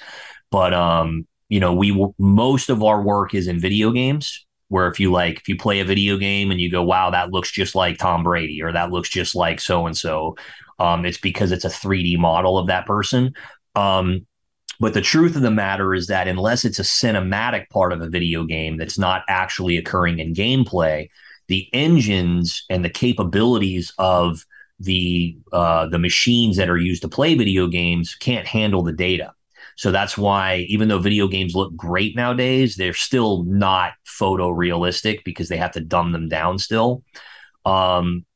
So the real detail in what we do can more be seen in like major motion pictures, when it's like a special effects scene, and you take Iron Man or whoever Iron Man's a bad example because he's in a suit, but you take some actual person, Brad Pitt, and he's fucking flying through the air, or some crazy thing happens to him, and you can tell that's him, but he's doing unhuman, unimaginable things, because it's not actually him. It's a 3D model. So is that like the ping pong ball suits that we see, like that kind of stuff? Is that what you're talking about? The ping pong ball suits are mocap, which is the movement. So you can look at what we do as creating the puppet. We create the most photorealistic puppet with like pore level detail where you can see every wrinkle, everything imaginable. But we don't make the puppet walk, talk, move, fly. That's a completely different business. You had me at Muppets. Yeah. Yeah. Making the puppet Muppet walk, talk, move, breathe, sing, all those things. I call that the space race, actually, because there's so many people that are trying to get to the moon, which is they want to be able to create digital versions of all of us and have them walking and talking and interacting in the metaverse. And some of those metaverses are going to be very stylized, where they won't look like us. They'll look like, South Park or like Simpsons. Like, they'll be cartoony purposefully. A lot of the reason for that is because it's easier to do that than to make something look like a one-to-one replication.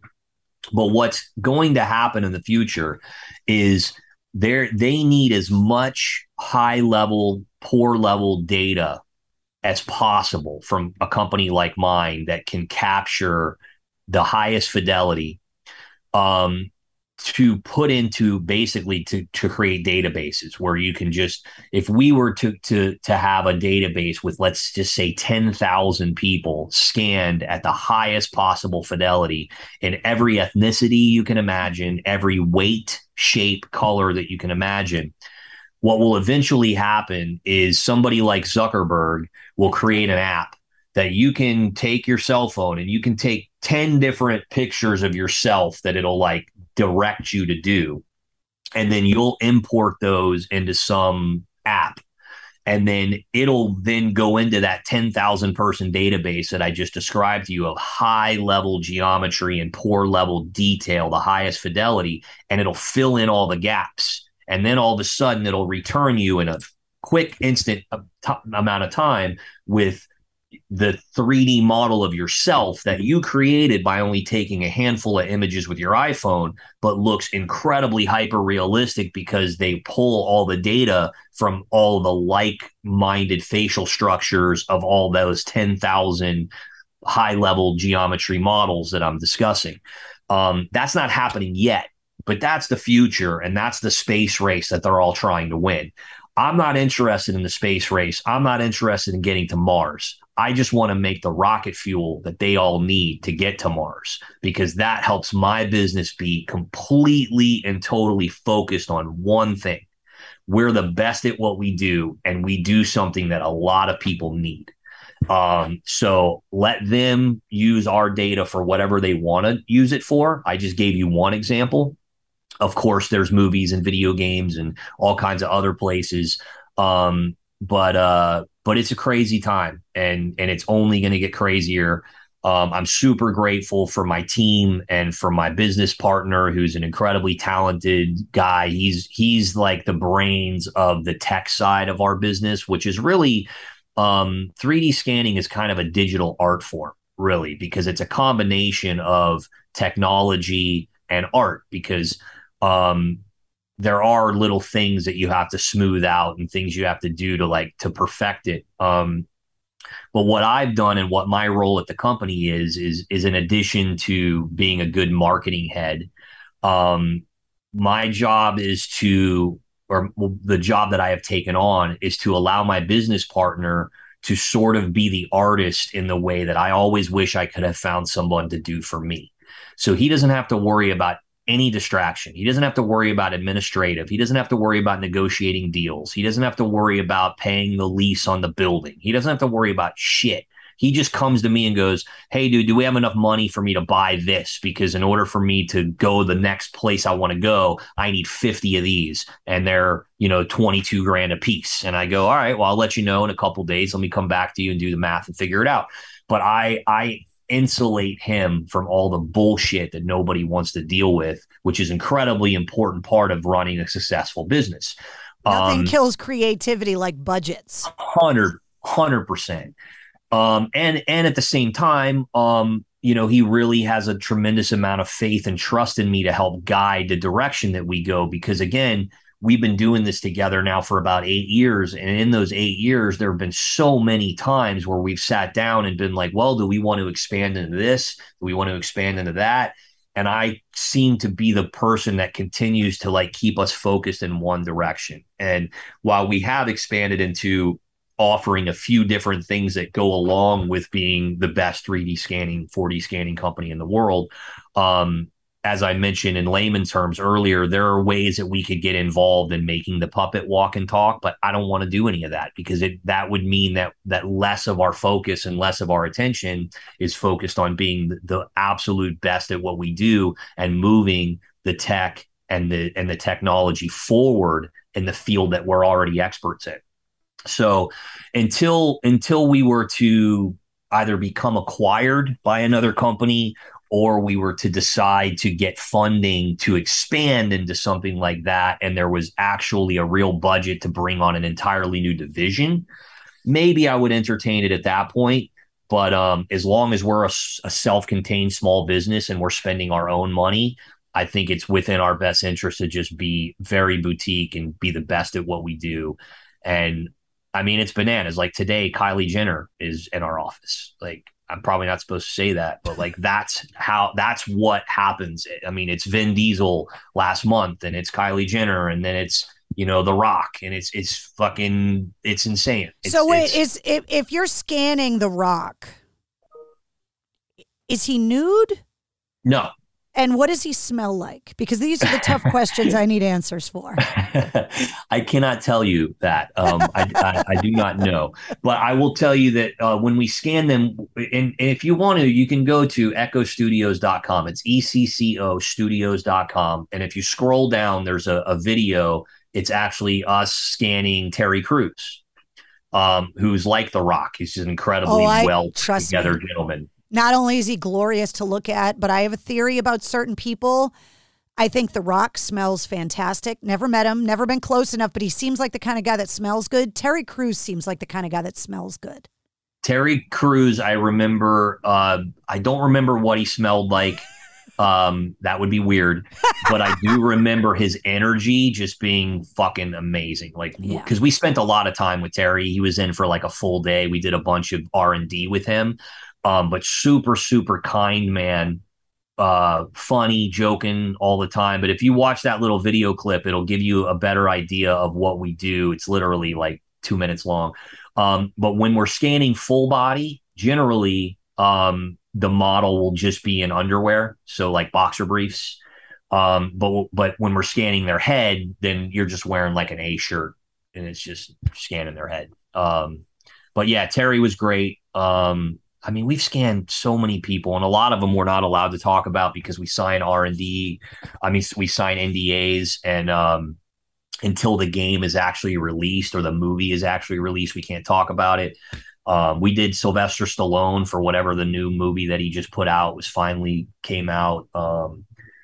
Another really, really super nice guy. Like I think it's also the environment to which we're inviting people into. It just, and when we built our company and we built our space, that was another part of it, was like making it a very interesting place for these people to come. And for them to walk through the door and just kind of immediately the way that they take in the space when they walk in, it's like, okay, I'm somewhere pretty fucking cool. And I'm looking at all this shit. And this is like, all right, I've just teleported somewhere else. It's important. It's like what we were talking about the studio with me and wanting people 100%. To come in and be comfortable. You're going to get your 100%. Best work that way. You get a better interview that way. I'll tell you a small story. We used to have a really small location when we first got started, and it looked very like we presented it the best we could, but we were subleasing space from another studio, and I remember Sylvester Stallone, for example, he came in, and this was probably 3 years ago, maybe longer. And super nice guy, hung out for like probably an hour longer than he even had to, and just asked questions. And we were talking about potentially scanning him and de-aging him so that you could go back and do a prequel of Rambo and he could still play Rambo because it would be him. And great conversation, shook my hand, left the office. And the first thing I did, because I'm a fucking nut, I looked at my business partner and I go, you know what he's thinking right now? And he goes, what? I go, he's walking out to his car and he's thinking, I hope those guys make it. Because that's where we are right now.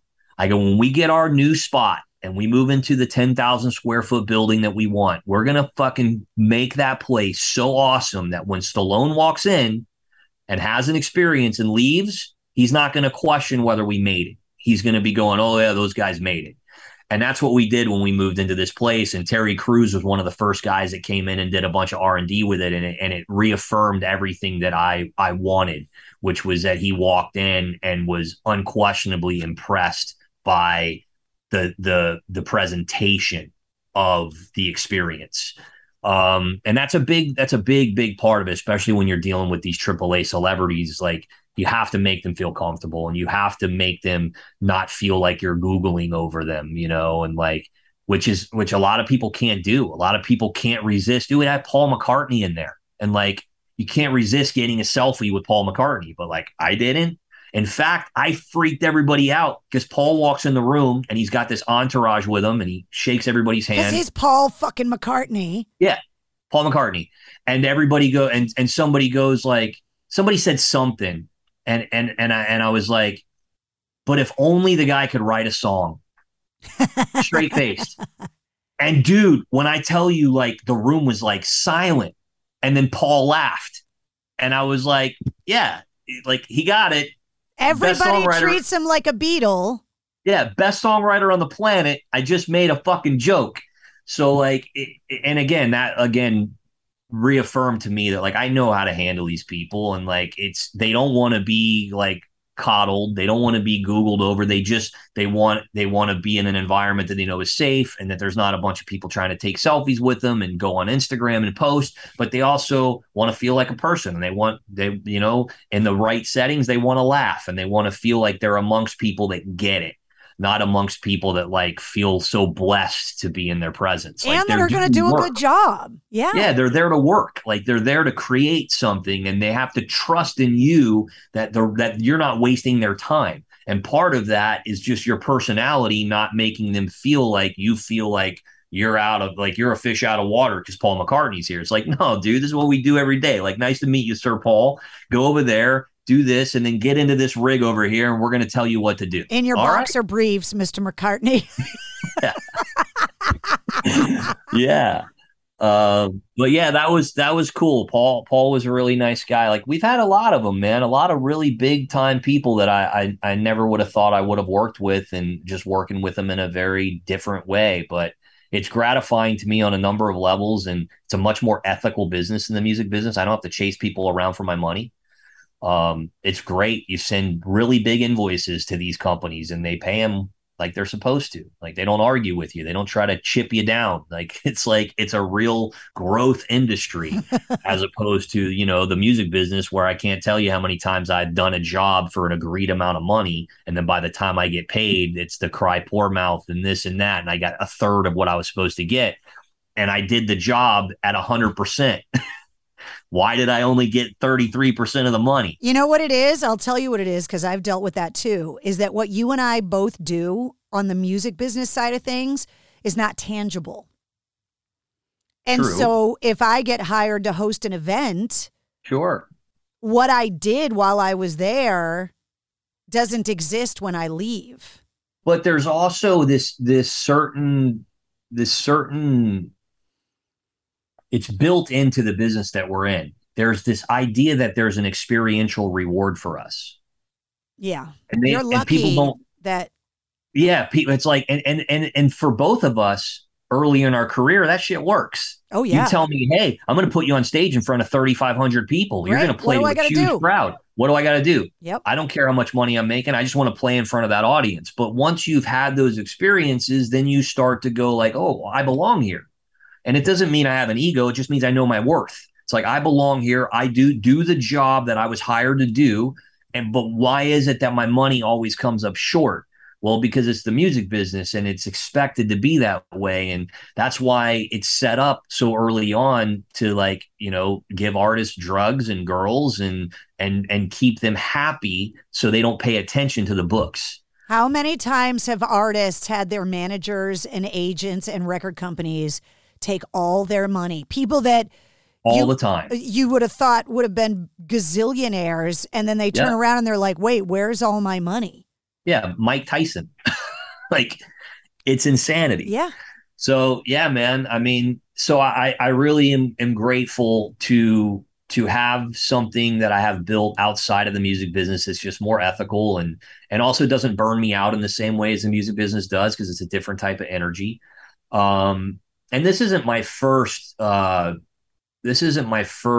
dip into the non-music side of things. For back in like 2008 or 2009, I took a break from touring for a few years, and I went to work for a global marketing agency, which started out as like a sort of a music supervisor gig for a publishing company that was doing music for the NFL and Major League Baseball and all these major brands. But then once they sort of got to know me, they were like, this dude's got a really interesting take on everything. So let's just start throwing him into meetings, marketing meetings for Indian Motorcycle or for Nissan or for whatever it was. And I spent about 3 years doing that, and I was really successful at it. I made good money. I had a lot of good relationships, but it became very clear to me that being the junkie for ambition that I am, that if I wanted to climb that ladder and I wanted to really succeed at that business, the way I put it to myself was I was going to have to become one of them.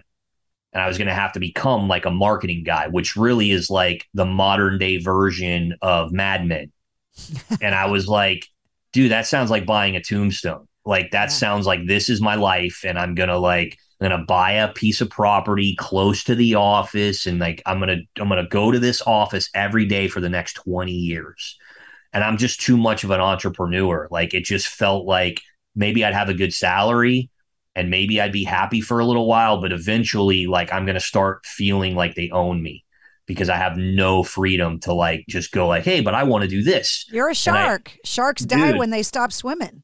I know. And like, I remember that specifically. I was, when I was working for that company, I had to go out to Sturgis and I was running a promotion for Indian Motorcycle. And that dude, Mike Rowe from that, The Deadliest Catch and Dirty Jobs. No, not Mike Rowe. I'm sorry.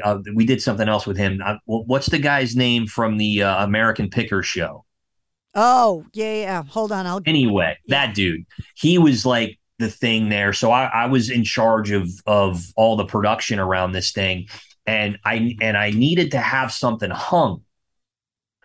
And I was like, all right, what's that going to cost me? It's like, well, you got to have a guy come out with the crane and the bucket, and it's going to end up being like $1,500, and got to get. And I'm going like, and I'm calling and like, oh, well, you got to get that approved. And I was like, hey, dude, yeah, can I give you fucking $100 to climb up that fucking pole and wrap that thing around it and hook this thing, and that'll be enough? And he's like, yeah, sure, I'll do that. And he went up there, and I gave him $100 cash, and I wrote it down, and I almost got fired for this. Like, not almost got fired, but I got chewed out for it. It was like, first off, you're never going to get your $100 back because we can't pay you. You don't back have a receipt. Yeah. And meanwhile, I'm like, I don't even care about the fucking $100. I just wanted to get the job done. And that was like one of my first experiences with bureaucracy and like the corporate red tape you have to go through to accomplish anything. And I was like, I can't succeed under these types of, like, when I can solve it for $100 right now, but you're going to make me wait 2 days and it's going to cost me $1,500. That doesn't work. I can't roll with you. Like, we're not good. So that was a great experience for me. And it gave me an opportunity to like stop touring for a while and work on myself. It was when I was kind of going through a real self-aware time frame in my life where I was getting over what I like to call Peter Pan syndrome, which most guys in bands go through. But a lot of them, even to this day, I know lots of Peter Pans that are my age. But for me, it wasn't working. And it was, I just came to realize that like the guy that was on stage, the testosterone filled, ego driven, like, get your fucking middle fingers in the air, like that guy's really good at his job on stage and he's a really good entertainer. But when you bring that guy home and you like try to have human relationships, but that's your mentality, like it's not really healthy. So I had to kind of break myself all the way down to like, who was I before I got a record deal? Who was I before my ego became part of my currency? Who was I before I was on a tour bus for 9 months out of the year and there was nobody that could kick me off that bus, but I could kick anybody off that bus anytime I wanted because it was mine. I wasn't one of those people that was surrounded by yes men because that's just not the way I rolled, but I was surrounded by people that worked for me, which meant that there was no way to check me. Because if you tried to check me and I didn't agree with you, then you could just leave. It was my world. And if you don't like it, you can leave. I can't tell you how many times I said that to people. If you don't like it, leave. But that's not a good way to have healthy relationships in life. It's not a good way to have good business relationships. It's just not a good way it's not to a live. good it's not a good way to succeed when nobody's going. Anywhere. But right, 100%. So I had to break myself all the way down. And the way that I like to put it in perspective was like when I looked in the mirror, being successful and these kind of things, which I would make my mother proud. And that was important to me. But there were also a lot of things about the way I carried myself that I knew my mother would not be proud of. And those were the things I wanted to fix because there's no part of me that like, and now, I feel like, sure, I still have things to improve on and grow, but like those immature, ego-driven parts of my personality, I stamped them out. But I had to kind of like, I had to backtrack and take myself back down to then like, figure it out. But that's the Peter Pan syndrome that so many guys in bands go through, and it's because it's encouraged and it's show business. There's a show to the business.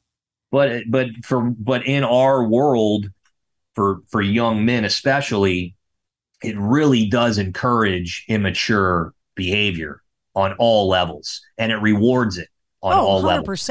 That's why guys like Tommy Lee, and I say this with all due respect, or a guy like Sebastian Bach, like I haven't met or seen Sebastian in years, but the last time I did, I got nothing but good things to say about the guy.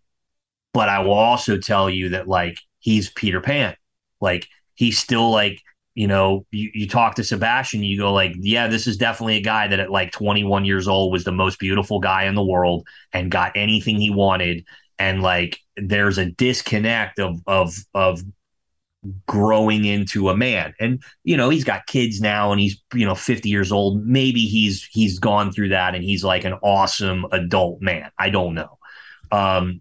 But it's definitely hard for us to come to the determination that you even need to do it.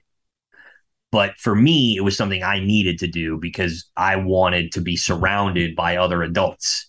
And I wanted to be surrounded by other adults that respected me as an adult and that didn't. And in order for me to do that, I had to change what I valued and I had to change, like, you know, what made me tick. And so being at that marketing company allowed me to unplug from touring for a few years and like reset what it's like to be a normal person. And now I'm great. Like I can still have that commanding presence on stage, but I leave it there. It's like, I mean, you can even think back to when we would talk 15 years ago, like I wouldn't be this transparent. I wouldn't be this, what's the word? Vulnerable even. Like, yeah, I have nothing to hide. Like it doesn't, because I'm not trying to perpetuate some kind of front. But there was a character in the early days that I thought I had to play and I always had to be on. And I would talk about certain subject matters and I would emphasize certain things that the character would be more interested in. And, you know, you could list that as sex, drugs, and rock and roll, whatever you want to do to put it together. But I lived that. And it was anytime there was a camera in front of me or a microphone in front of me, that's what you were getting. Do that for long enough. Well, that's what you think is the only thing people want from you. 100%. And I was wrong. Yeah. But worse than that, though, is that you do that long enough and then for me at least, it became what I like, that part of my personality that was in many ways an act, which is not the right word because it was real, but it was a part of my personality on steroids. But at one time, it was a very small piece of me. It became the majority of me. And it, again, even in normal life, like the microphone would turn off and the camera would turn off and the lights would go down, but that was still coming out of my mouth. That was still well, you don't want to be perpetuating. Correct me if I'm wrong. This is how I felt because I went through the same thing, right? Where 1 minute, you know, you're just this, I was a truck driving roadie and the next minute I'm this voice coming out of your radio at night, is that I felt like, how can I say it? Like, I felt like that's what you wanted and I had to give it to you because if that's what that person does, sure, and I don't give it to you, then someone else will. Sure. Like for me, when I was young. I took it home with me too, is my point. Right. Yeah. And that was where that was what made me realize that, like, dude, you're fucking lost. Like this, like you're not even in reality anymore.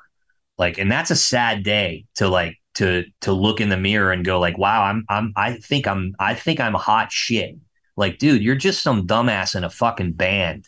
And like some people cheer for you when you walk on stage. Like you actually have bought in to some degree that makes you special. Like it doesn't. It doesn't. And anybody that thinks it does, they haven't failed. Like I've failed enough in my life to know the difference between what matters and what doesn't matter. And as much as I love my fans and I appreciate their support of my music and my art over the last 25 years, what they think of me doesn't matter. Well, it's the same way with anybody's job. And I had to learn this the hard way in the last few years. I didn't know if I existed without the WAF call letters after my name.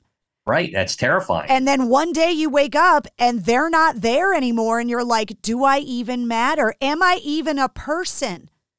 Should I even bother getting out of bed? Because I don't even know if I exist anymore. Because that became my whole identity. And there was even like red flags for me along the way, because I remember distinctly being in marketing meetings with people that all of a sudden wanted to start glossing over how long I had been on the radio because it told people how old I was. Mm. And there's a little bit of a difference between men and women in this business, that the guys are allowed to be old. Yeah, and they'll use it to their advantage because it shows I've been on the air 20 years. I'm experienced. I got credibility. And if you say that, it's like, oh, they know she's older now. Right. Like, that's not cool. And when I started having people asking me about my age and asking me to reword things and take specific things off of social media about like when I went to high school and like all of that kind of stuff, I was like, wait a minute, like I'm not going to be allowed to get old. And yeah, I can't not get old. Like, you know, maybe in 5 years, Edsel, you can 4D print me and scan me. I'm not a printer, but I get it. To like scan and make me never get old. Sure. We can do that in the metaverse. But like, you all of a sudden start going like, wow, is this going to be okay? Like, am I going to be allowed to have a career anymore? Yeah, that's scary shit. And like the last few years, I've been lucky enough to be given that answer that, yeah, it's okay. Because you've learned what I've learned, which is that your audience is growing too. Yeah. And your audience wants to relate to the growth that you've had. That's why I can't write the same music that I wrote 20 years ago, not just for myself, but like, I don't feel like my fans are in the same place that they were then either. Like they want to feel the progression. For you, they want to hear about your life and your stories and like the fact that you are a stepmom and that you do have other depth to your life because they can relate to that. Well, and people like you and I can sit down and talk about the journey we've both been on. Sure. And how it's been the same in a lot of ways and different in a lot of ways. And you can't have that conversation if you can't even talk about how fucking old you are. Sure. Yeah, 100%. It's 100%. just, it's insane that, you know, in some ways those conversations still exist.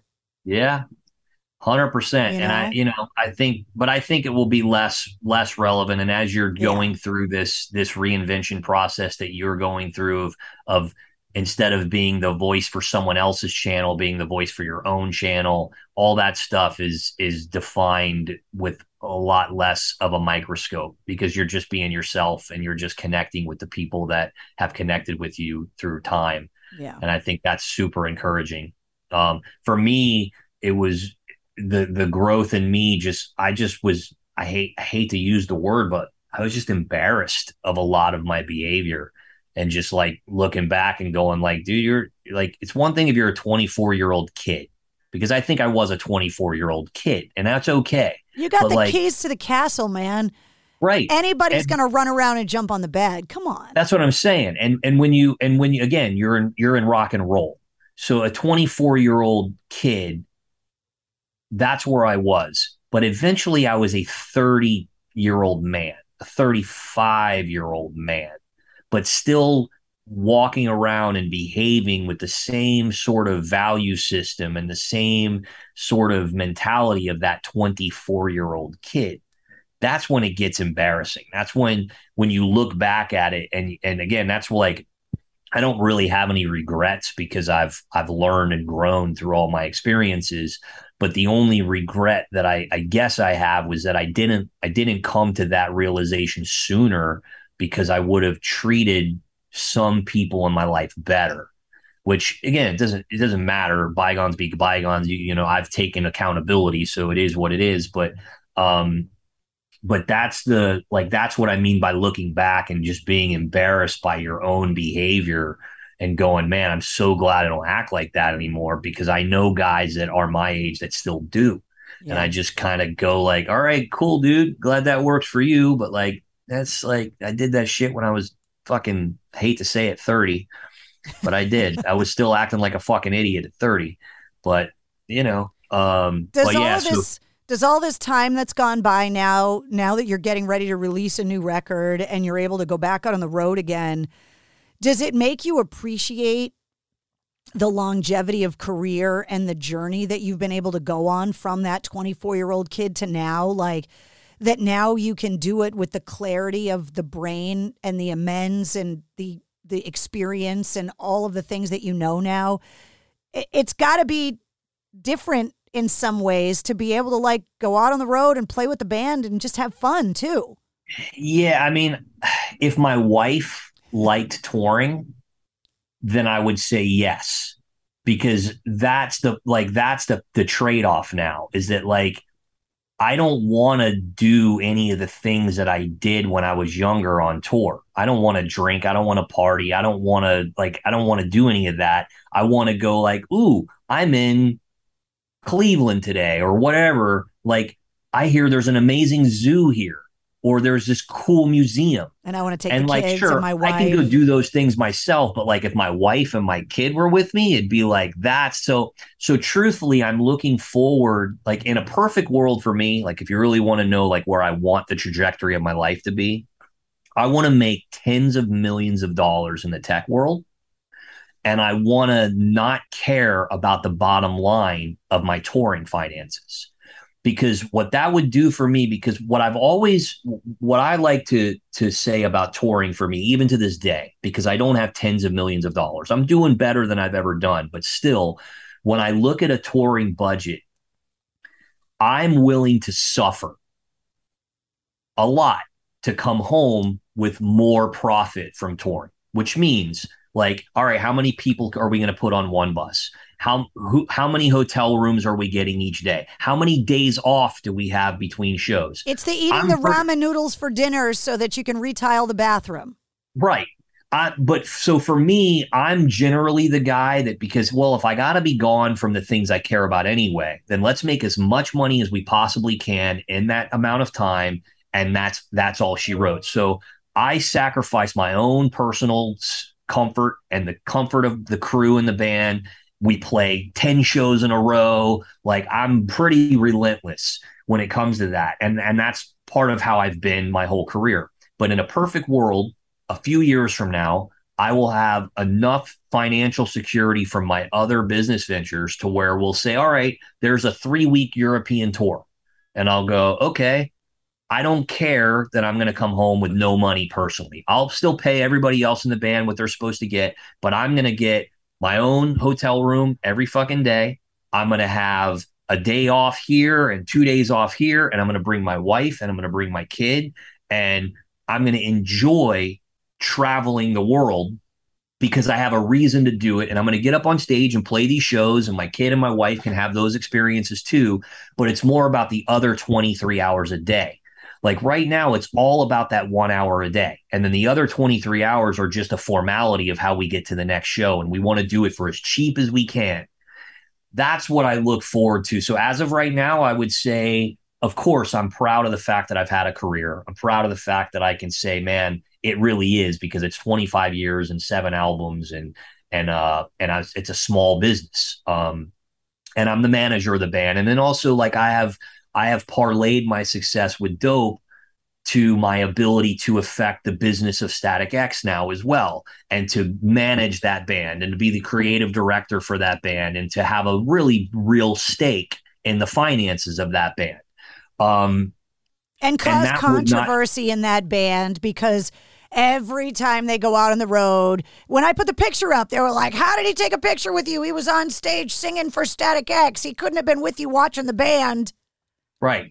And again, I will continue to say that Edsel Dope, the guy you see here, has no interest being the singer of Static X. None. The last thing that I would do is stand on stage with a guitar next to Tony Campos, Koichi Fukuda, and Ken J and play guitar and sing Static X songs. Has no appeal to me whatsoever. Me standing in front, this face in front of a Static X backdrop makes no sense to me. From a creative standpoint, from a managerial standpoint, from a strategy standpoint, also being a big fan of Static X, being friends with all those guys and loving those albums and going, okay, we're going to do something for the 20th anniversary of Static X, and we're going to make this album with all these, lost tapes of Wayne Static's voice and this big picture concept of what we were doing, and then going, and at the end of the day, we're going to have to put it on stage. Well, how are we going to do that? Well, what we felt was best was, as long as we never put another face to Static X, then we can allow Wayne to always be the face of Static X. So we're going to create an entity. We're going to create a a masked entity that is there to allow Static X to move forward and to represent Wayne. But for all intents and purposes, that character that we created is there to serve Static X. It's not there for me or for fucking Jonathan Davis or whoever else you think or want to be under the mask. Like, it's not to serve the person under the mask, or else there would be no mask and there would be a person standing in front of the Static X backdrop going, hey, look at me. Yeah, the so lead it's actually singer about of the Static X is Wayne Static. Right. It's about the most selfless fucking act that one can do. But the intention behind it is not even that. It's not to be selfless. It's just to give Static X fans the most nostalgic and most authentic Static X experience possible in 2022, 2019, whatever it was when we did it, without Wayne here. And if anybody that's bitching about it wants to go get Wayne and bring him to the show, I guarantee you that the guy with the mask on would take his guitar off and hand it to Wayne and be like, dude, I'm so happy you're fucking here. Right. Go kill it. But that's not happening. And anybody that's mad about it, it's like, dude, who are you mad at? Like, you're mad at Tony or Ken or Koichi. Like, they're here. They showed up. There's one person that did not show up. God rest his soul, and with all due respect, but he didn't show up. And none of us fucking threw him in a ditch.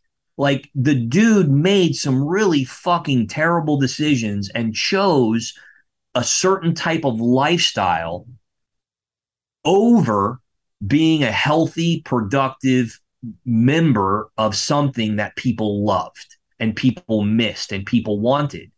And truthfully, my goal all along with getting into the Static X world started back in 2013, maybe. I when I moved to LA, one of my intentions was I wanted to bring Wayne and Tony back together. Like, I had so much history with those guys, and I did a tour, like about a 12-date tour, as soon as I got here. And the only reason I did the tour was because it was with Wayne. It was Dope and Wayne Static. And Wayne Static was out there playing all the Static X material. That's what people wanted to hear. But the turnouts were, not great. People had, in a lot of ways, sort of checked out of the Wayne Static experience because it was not functioning at a very high level at that point. It wasn't giving people their money's worth.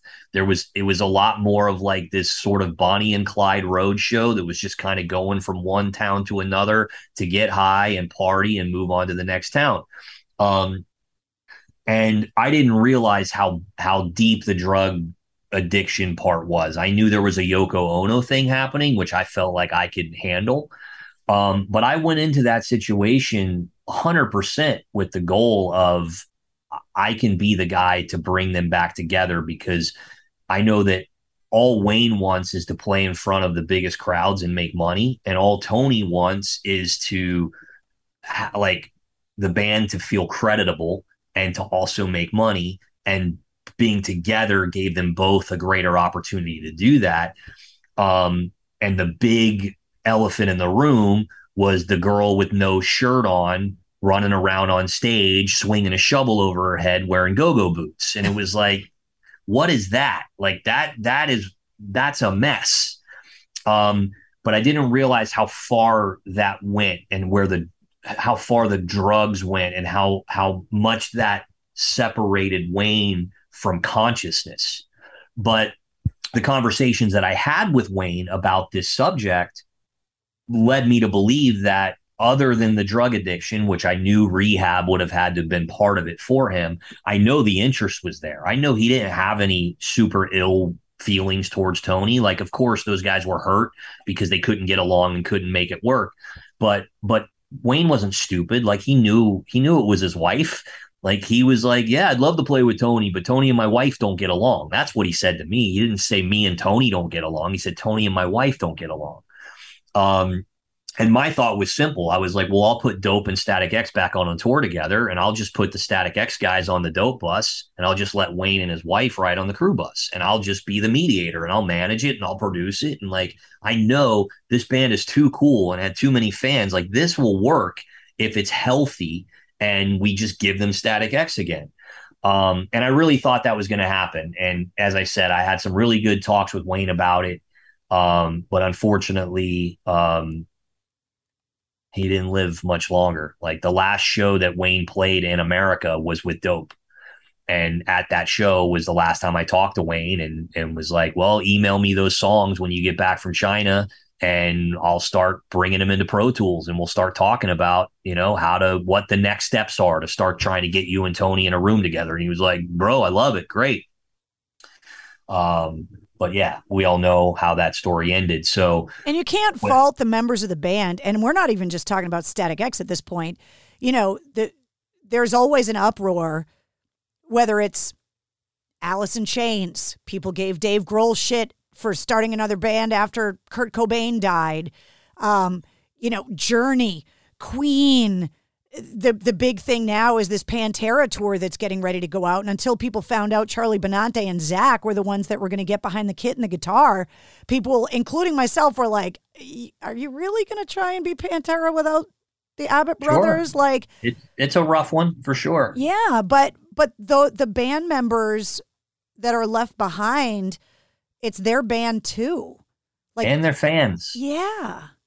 So that's why, to me, it was just about the experience of what Static X was, which is why I couldn't imagine, as being one of the people in the room helping to put this thing together and speaking our thoughts out loud. The thing that I kept saying was, I can't imagine going to a 20th anniversary Wisconsin Death Trip experience and not be able to stand in the back of the room and the singer's hair is standing straight up. Like, without that, I'm going to feel like it doesn't feel like Static X. Like, that was, in many ways, Wayne was the band's mascot as much as he was the band's singer.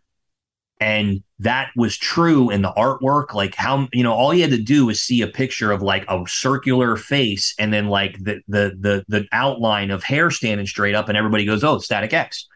So that was immediate. It was like, so I don't care who we're going to get to sing for this band. If you have a guy standing there with his hair standing straight up and you're showing his face, how fucking stupid is that going to be? Yeah. Now he's wearing a Wayne Static costume. Like it just, or trying to beat Wayne.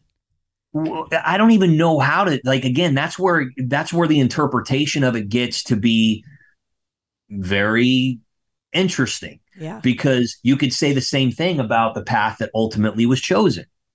It's all up to interpretation. But again, the thought process was, the hair's got to be up. And I'll take myself, for example. If I was to be that guy standing on stage with my hair standing straight up and not wearing a mask with a Static X backdrop behind me, going like, yeah, I'm Edsel Dope, and I just spiked my hair up and I'm playing guitar now and I'm singing for Static X. That feels so disingenuous. It feels so wrong. It's like the only way that I could ever sing for Static X would be to just go up there as myself, because I'm Edsel and people know who I am. But that's not Static X. That's Static Dope. I'm not interested in that. So that was where the creative conversations became clear that whoever was going to sing for Static X, the hair had to go up and there had to be some sort of mask. And there were a lot of different ideas. There was like, well, maybe it can be like an LED X. Maybe it can, like, who knows what it can be. And then ultimately it was like, I think it just needs to feel like a dude. Like, so you can stand back in the back of the room and the fucking strobe lights can go off and you can have 2 or 3 beers. And as long as it sounds great, you're almost going to fool yourself into believing that, like, you got in a time machine and you went back to fucking 1999 and, like, that feels like Static X. That looks like Static X. And I know Wayne's not here, but holy fucking shit, what a great job of giving me a Static X experience. Well, anybody that ever saw them back in the day, like, the way that people were bouncing to those songs when that band was firing on all cylinders, oh my God. So much fun. Amazing. So and much remember, fun. we played 200 plus shows with Static X on that first album together. Like every tour that went out, it was fucking Fear Factory, Static X, Dope. It was Seven Dust, Static X, Dope. It was Power Man 5000, Static X, Dope. And then it was just Static X and Dope around the country. So like there's no two fan bases from that time frame that really shared more. Or I wouldn't say there's no two fan base. I would say there's no other fan base that Static X shared more than Dope. Yeah. So that was a lot of what gave me the confidence to feel like I would be an asset to helping them, not just from an infrastructure standpoint and from a business standpoint of how to put it together. Because also, let's not forget, Static X never was independent. Every album they ever put out was on either Warner Brothers or Reprise. That's unbelievable career. That's 6 albums on a major label before Wayne went solo. But every actual Static X album was a major label release. So that was another part of what I brought to the table, was the independent mindset of being able to help those guys start their own label, have their own publishing, to be able to like control it all themselves.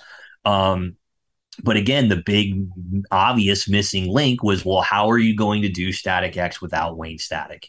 And everybody has their own opinion of what they would do, but they don't get to make the decisions. We did. We chose the path that we chose. And I think in a lot of ways, people don't know what they want. They really don't. Well, like I'll tell you what they want. They want Wayne. Right. And it's the one thing they can't have. Yeah. Right. So do I as a fan. But so at the end of the day, it comes down to going, well, you can say whatever you want, but anybody that you would have this conversation with, which mainly would be here, would be, what would you prefer that the band does?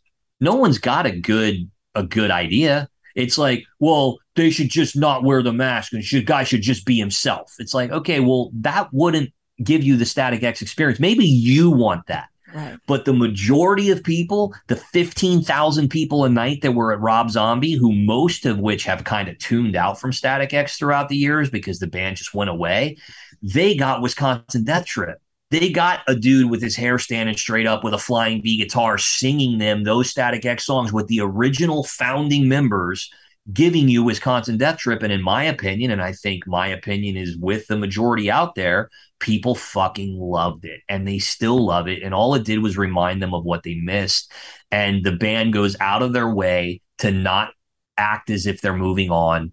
The Static X goal is not to move on into the future and try to reinvent the sound and try to become modern. It's a nostalgia play all day long. It's about being a legacy act. It's about watching Static X and going, I feel like it's 1999. And as long as the band takes the approach that they're taking and doesn't put a new face to the band, that's what they'll be able to do.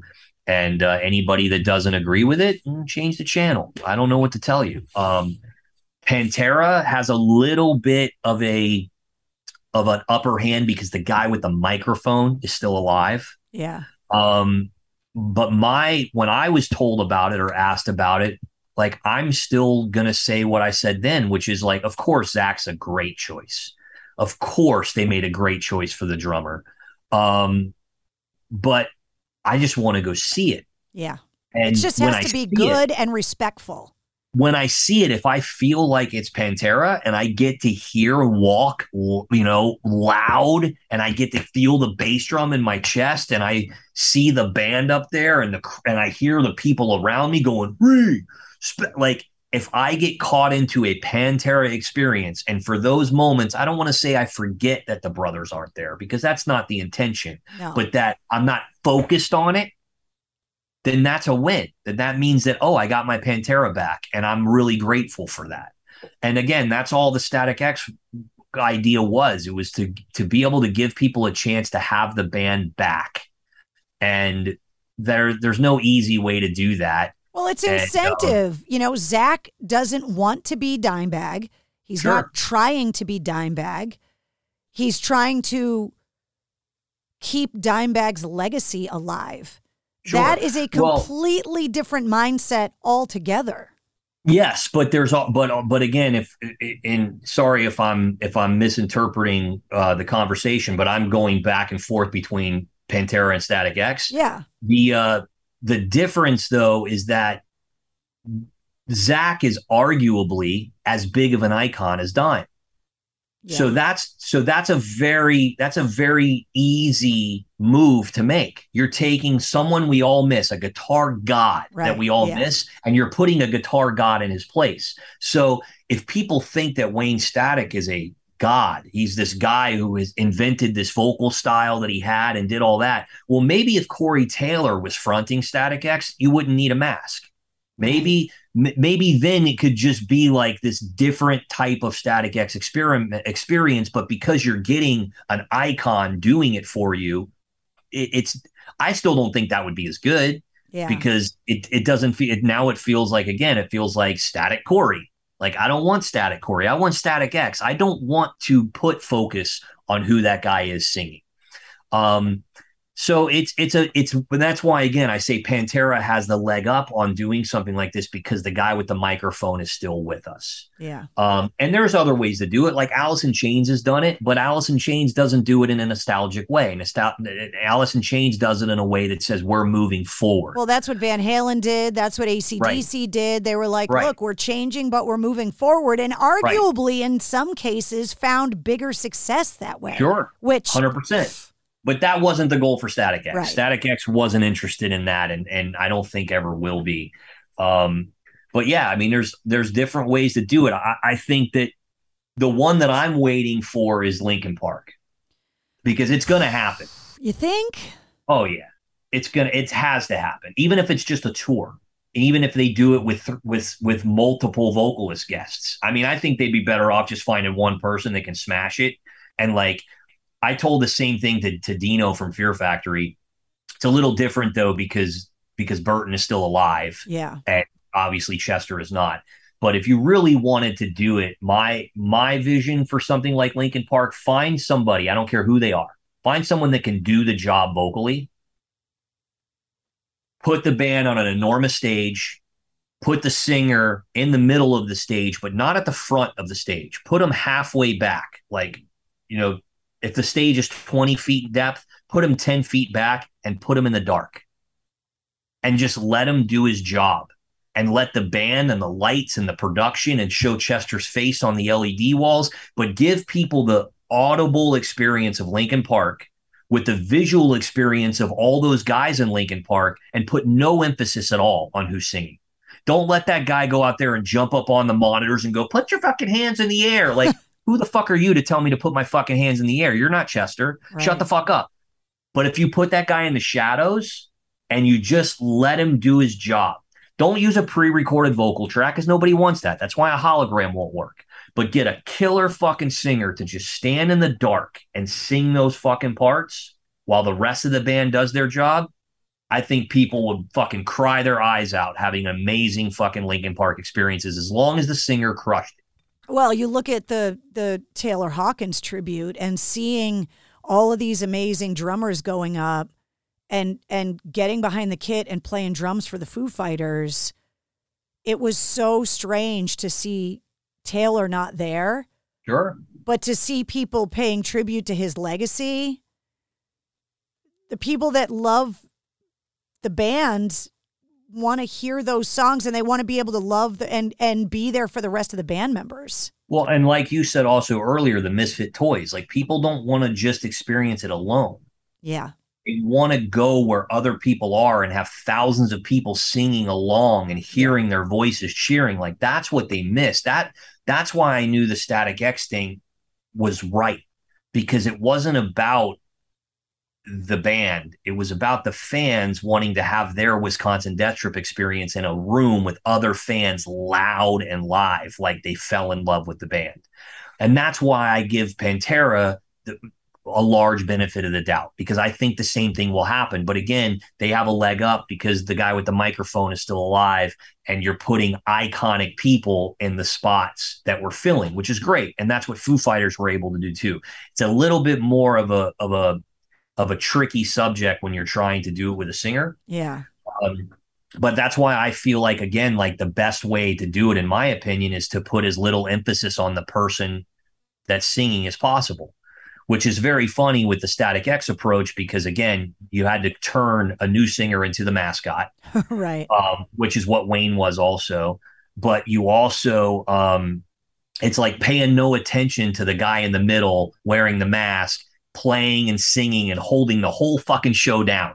Because if that guy sucked, believe me, the world would tell you that guy sucked. Yeah. Because enough people wanted to go out of their way to tell you how stupid the mask was or how disrespectful this was or that, but no one's going out of their way to tell you how it sucks. No one's going out of their way to tell you like, oh, that guy can't play guitar or that guy can't sing. No, that hearing guy the songs again felt so good. And it's like, the riff comes in, you're like, oh my God, I love this song too. Oh my God, I love this song too. Like, it's just such a great record. As a fan, you miss that stuff. Yeah, it's so good.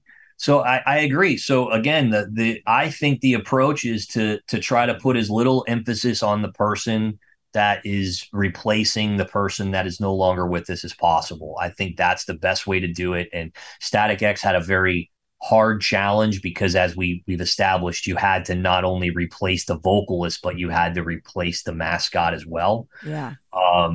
But if I was Linkin Park or I was involved on that creative team, I would either do it with a celebrity, an icon that could do the job, or I would do it with somebody that just did a fantastic job and just keep them in the dark. And I don't think the fans will mind that person's in the dark. In fact, I think they'll respect it. And maybe eventually they'll ask that person to come out of the shadows so that they can like see them and participate with them. But if you just put somebody up on that stage and you call it Linkin Park and they run around and like act like they own that stage, that's going to feel really awkward. Yeah. And I say the same thing. That's what I told Dino about Fear Factory too. I was like, dude, you guys are so badass. It's just strobe lights. Like, put that dude in the back and just let the fucking band, like, you got Tony Campos and Dino. Like that, you need more fucking star power on that stage. Like, now what are you going to put some person that no one knows and they're going to jump up on their monitor and go, get your fucking hands in the air. People are going to be like, well, I'll probably do it because it's Fear Factory. But like, I don't know. I would let that dude earn it. I would like go sit in the back and like let the strobe lights hit and just do your job. And I think it will identify and connect with people in a more, again, legacy kind of way, which is what these bands are doing. Yeah. It's different for Pantera because Phil can walk out on stage and go, get your fucking hands in the air. And it's like, it's and fucking Phil. He's going to do that about 10 times. Of course, I'm the king of metal. Put a crown on me. It's like, of course he is. Like, and God bless him for it, Yeah. But in those cases where the singer is the one that's not with us, it's a different animal. And again, everybody's got their own ideas of what they would do, but I think most people don't think it through. They just go like, well, I would do this. It's like, all right, well, good thing I didn't listen to you. And you're waking up tomorrow and going to your job, and I'm the one that's actually got to live by these decisions and get up on that stage and sell it every night. Yeah, and at the same time, like, I'm also the one who has to, like, put my arms around his fucking mother and father and sisters and brothers and go like, our goal here is to make sure that people get to continue to experience this band, but also to make sure that they never forget the recipe that put it all together. And that was 4 dudes. And the guy behind the mask is not one of those dudes and doesn't want to pretend to be one of those dudes. And again, I for the record, like, the last thing I would ever be interested in doing is going up on stage and being like, hey, here I am with a big Static X backdrop behind me and going like, we're going to play you some Static X songs now. Like, it just does not sound like a Static X experience that I would want as a fan. I would watch that and I would go, that's Static Dope. That's not Static X. And that's not interesting to me. So I'm glad that those guys had enough faith in me to like invite me into their world to listen to my ideas and my thoughts. And it all started with making a record. It all started with, trying to give life to those demos that we found of Wayne's and wanting to help those be fully realized. And me as a producer, Pro Tools wizard that I am, I was the perfect guy for that job. But the more we got into it, we realized that like, it's not going to stop here. Yeah. Like, there's no way that this isn't going to lead to the band touring. And it's like, well, we got to get creative. So I'm grateful for that. And it was really awesome for Dope to be on that tour And, for me to walk out there on stage every night and talk to the crowd and witness it, it was, it's pretty cool. You could really see the love people have for Static X and for Wayne. And I think they're really happy that it's back. Well, before I let you go, because you are a producer and a songwriter, I have to ask you this question because I've been looking forward to your answer. So I ask everybody that is a songwriter that comes on the show, because I'm so envious of the craft and I can't do it myself. Give me an example of a song from any artist of any genre from a songwriter's perspective. It's about the craft, the construction of a song that's perfectly crafted. A song that you covet because you wish you wrote it because it's perfectly put together and executed. But then you got to tell me why. What you pick and why. So you can either put the songwriter hat on or the producer hat on or both, I guess. But I've been very curious about your answer. Oh. I know. It's a shit question, but that's what makes the answer so good. And it's going to be a very unpopular answer because it's going to be more, it's going to be producer, songwriter, all mixed into one, but more producer and more about just how it connects with people in the modern form. And I'm not sure I can tell you a specific song, but I'll tell you an artist and you could just listen to their hits and there would be 3 or 4 of them. I would say Calvin Harris. Really? Yeah, because there's there in that type of music, which I guess you would call dance music, but it's really just pop music. There's 2 parts in those songs. There's the emotion part and there's the energy part. And it's a really weird turn that dance music did compared to rock music, where the energy part of dance music is like, it's the break, it's the beat, it's the drop, as you call it, but there's no vocals over the drops, but they're generally like the biggest parts of the songs. And they're also incredibly recognizable. But they're there for nothing more than for the energy. It's like the riff in a metal song. And then the emotion part is the vocal part. And in Calvin Harris' song, sometimes it's him that actually sings, sometimes it's a female vocalist. But that guy is just so good at crafting incredibly simple, emotional driven emotion parts with very simple but relatable lyrics that, at least for me, I can't listen to that guy shit and not feel something. Like I can't listen to it's sad right now because my brain has so much. I'm Googling something. I want to Google Calvin Harris songs because I want to actually tell you the song title. Can't believe I'm talking to Mistress Carrie about Calvin Harris songs. That's what makes this a good question, because you never know. So like, how deep is your love? Like, listen to that song again from that perspective. It's just like, if you don't feel something when you listen to that, like, dude, you're just not open to it. Like, you just have decided that you don't listen to that kind of music. But or it depends. I just talked to Giovanni from Giovanni and the Hired Guns, and we were talking about Los Cumbia Kings. Yeah, dude. It doesn't. Like, a good song music, is a good song. Yeah. And like that, I Feel So Close to You Right Now song, which is actually Calvin singing, which is really impressive. But like, he's just really great at creating these real simple vocal emotion parts that are just really fucking excellent. And then the drops are also great. So I like that. I like that it's done with technology too. And for me to pick a perfect rock song, like, I don't know, there's just too many. I'd have to go down the rabbit hole. But I also really like that song Bang Bang by David Guetta. It's really fucking cool. Been listening to a lot of pop music. Yeah. Yeah, well, it's more dance music, but Yeah. it's dance music that became pop. But generally not a huge David Guetta fan, but like that Bang Bang song is like, do you know that one? Not really, no. Like Google that one too. It's like you'll be surprised. You'll be like, this isn't what I was expecting. Well, I put together a playlist for every episode of the podcast, and all the music that we talked about, I put in the playlist so that if people haven't heard songs that we've talked about, they know they're in the playlist and they can go find them easy. And it's nice. always... We didn't talk about very much music though. Yes, we did.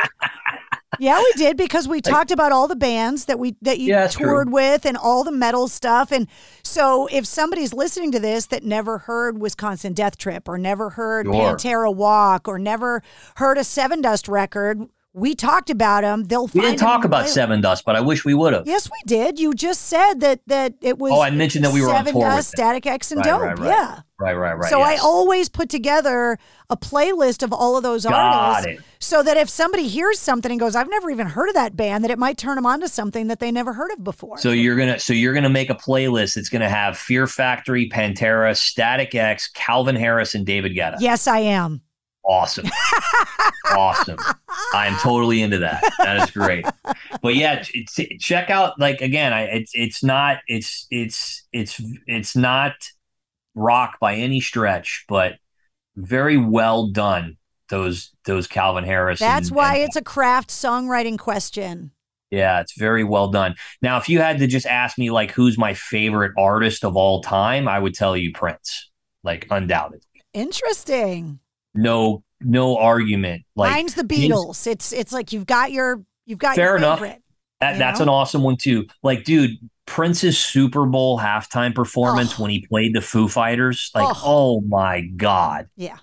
And the dude just plays guitar like nobody's fucking business, and he sings his ass off. Like, that dude is just like, man. I can't remember who told me the story, but I got to tell you the story quick, and then I have to go because I have to get back on the air because one of us has a day job. Fair enough. Both of us do. Somebody on the podcast, and I got to figure out who it was because I brought it up multiple times and I want to be able to cite them, said that we were talking about listening to the music that you record in your studios and going out and listening to it in the car, the way that the fans are going to hear it. Yeah. And that Prince used to do that. And he would leave Paisley Park and go out to the car and listen to it on CD. And if do it all the time. And if he didn't like it, he threw the CDs in the lake. And all those unheard Prince songs are on the bottom of that lake right now. Somebody should go get them. If that doesn't incentivize CDs you are waterproof, to get a scuba diving license. No shit. Can you imagine what's on the bottom of that lake? I can. And I'm surprised that if that story is public knowledge, I'm shocked that somebody hasn't done it already. Well, obviously somebody hasn't been listening to the Mistress Carrie podcast. Apparently. Because all of the world's problems get solved here. Yeah, well, I mean, you could solve a lot of world problems with Prince and some marijuana, that's for sure. And the Beatles, too. Don't forget the Beatles. Yes. Yeah. Yes, I agree with that. It was so good to catch up with you. You as well. Thank I very you much for appreciate it. Wasting your afternoon with me. It's all good, man. It's long overdue. I'm glad we got to do it. Hopefully you got some good stuff in there, and we'll do it again sometime. Maybe next time, since now we've done this big catch up, next time we can do something more specific. Well, not that I have an idea of what that would be, but we can do it in person. Oh, that'd be great. Like, because you're going back out on the road next year with the new record. Yeah, we'll be right? out in March. We'll be there in like February, March. That'd be great. You go. Yeah, and I don't know if I can come to you because my brother is in Boston. He always comes to my Boston shows, him and his family. I will come to you. Yeah, you come to me and we'll do it on site. Yeah. That would be cool. Might even be cool to do it with my brother, because you remember my brother used to be in my band. I know. And now my brother's like I'm not going to say one of the biggest because that's the wrong word, but my brother's an incredibly successful video game producer. Like, my brother produced Guitar Hero and Call of Duty, and like, my brother's a bad motherfucker. So he's had a very interesting road. Like, when we got dropped from the major label, my brother went peace and went into the video game business. I kept being a fucking rock and roll idiot for another 15 years before I got into the video game business. So I'll sit down with the Dope Brothers. I'm all about it. I think that would be really cool. Like 25 years later, the Dope Brothers and Mr. Scary. That would be really cool. That would be very fun. Well, it's a date. I'll see you when you get to town. Sounds good. Be good. Thank you for everything. Say hi to Boston for me, or whatever you want. I call it Boston, even if it's not Boston. Dude, we're in 130 countries now. Every state in the United States and 130 countries around the world. So the podcast is growing every day. We're taking over the world. Well, keep it up, man. You got all my support. Anything I can do for you, I'm here. All right. I love you, honey. It was good to see you. Thank you very much. Talk to you soon. Good night. Bye-bye. The one and only Edsel Dope. The new song, No Regrets, and the video for it just got released.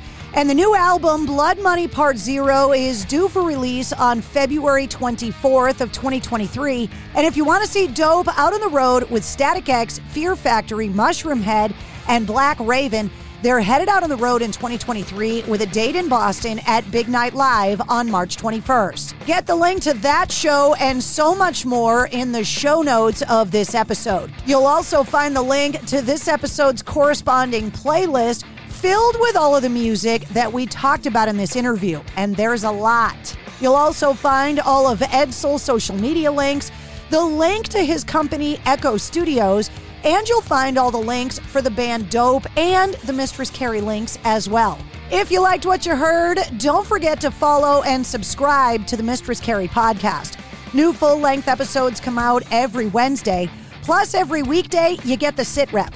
The Situation Report is around 5 minutes long, and it gives you all of your rock news, music headlines, and industry info and entertainment details, and it makes it really quick and painless so you can get on with your day and know exactly what's going on. The Mistress Carrie Podcast, a proud member of the Pantheon Podcast Network. Progressive presents Adjusting to the Suburbs. I never really thought about tools until I bought a house in the suburbs. It's like this weird homeowner test if I need a tool for a project and don't have it. And my neighbor Ted loves to give me that look when I ask to borrow a pole saw. A year ago, I didn't even know pole saws existed. And now I gotta borrow one from Ted? What is happening? Anyway, when you save with Progressive by bundling your home and auto, that's the easy part of adjusting to the suburbs. Progressive Casualty Insurance Company coverage provided and serviced by affiliates and third-party insurers. 92% of households that start the year with Peloton are still active a year later. All because of a fancy bike? Not just bikes. We also make a rower. Have you ever tried to row? Too hard. Not with Form Assist. It actually teaches you how to row. So it doesn't matter if you're a first-time rower or a seasoned pro. Peloton can help you achieve your fitness goals. 92% stick with it. So can you. Try the Peloton Row risk-free with a 30-day home trial. New members only. Not available in remote locations. See additional terms at onepeloton.com/home-trial. It's NFL draft season, and that means it's time to start thinking about fantasy football. FantasyPoints.com features industry-leading experts and prognosticators using proprietary hand-charted data to help you score more fantasy points. FantasyPoints.com is the place to go for whatever kind of fantasy football you play. Whether you play fantasy football, daily fantasy sports, or do a little bit of everything, Fantasy Points has the meticulously researched content to guide you to victory. And why wait for the fall? Fantasy Points also covers the new spring football league, the UFL. Join the guru, John Hansen, Scott Barrett, Joe Dolan, and other massive names in the fantasy football universe with an exclusive offer. Use code Pantheon for 15% off any Fantasy Points package, including the all-in package, with access to every article, tool, and data nugget that Fantasy Points has to offer. That's FantasyPoints.com and code Pantheon for 15% off at Fantasy Points. FantasyPoints.com, code Pantheon. Score more fantasy points.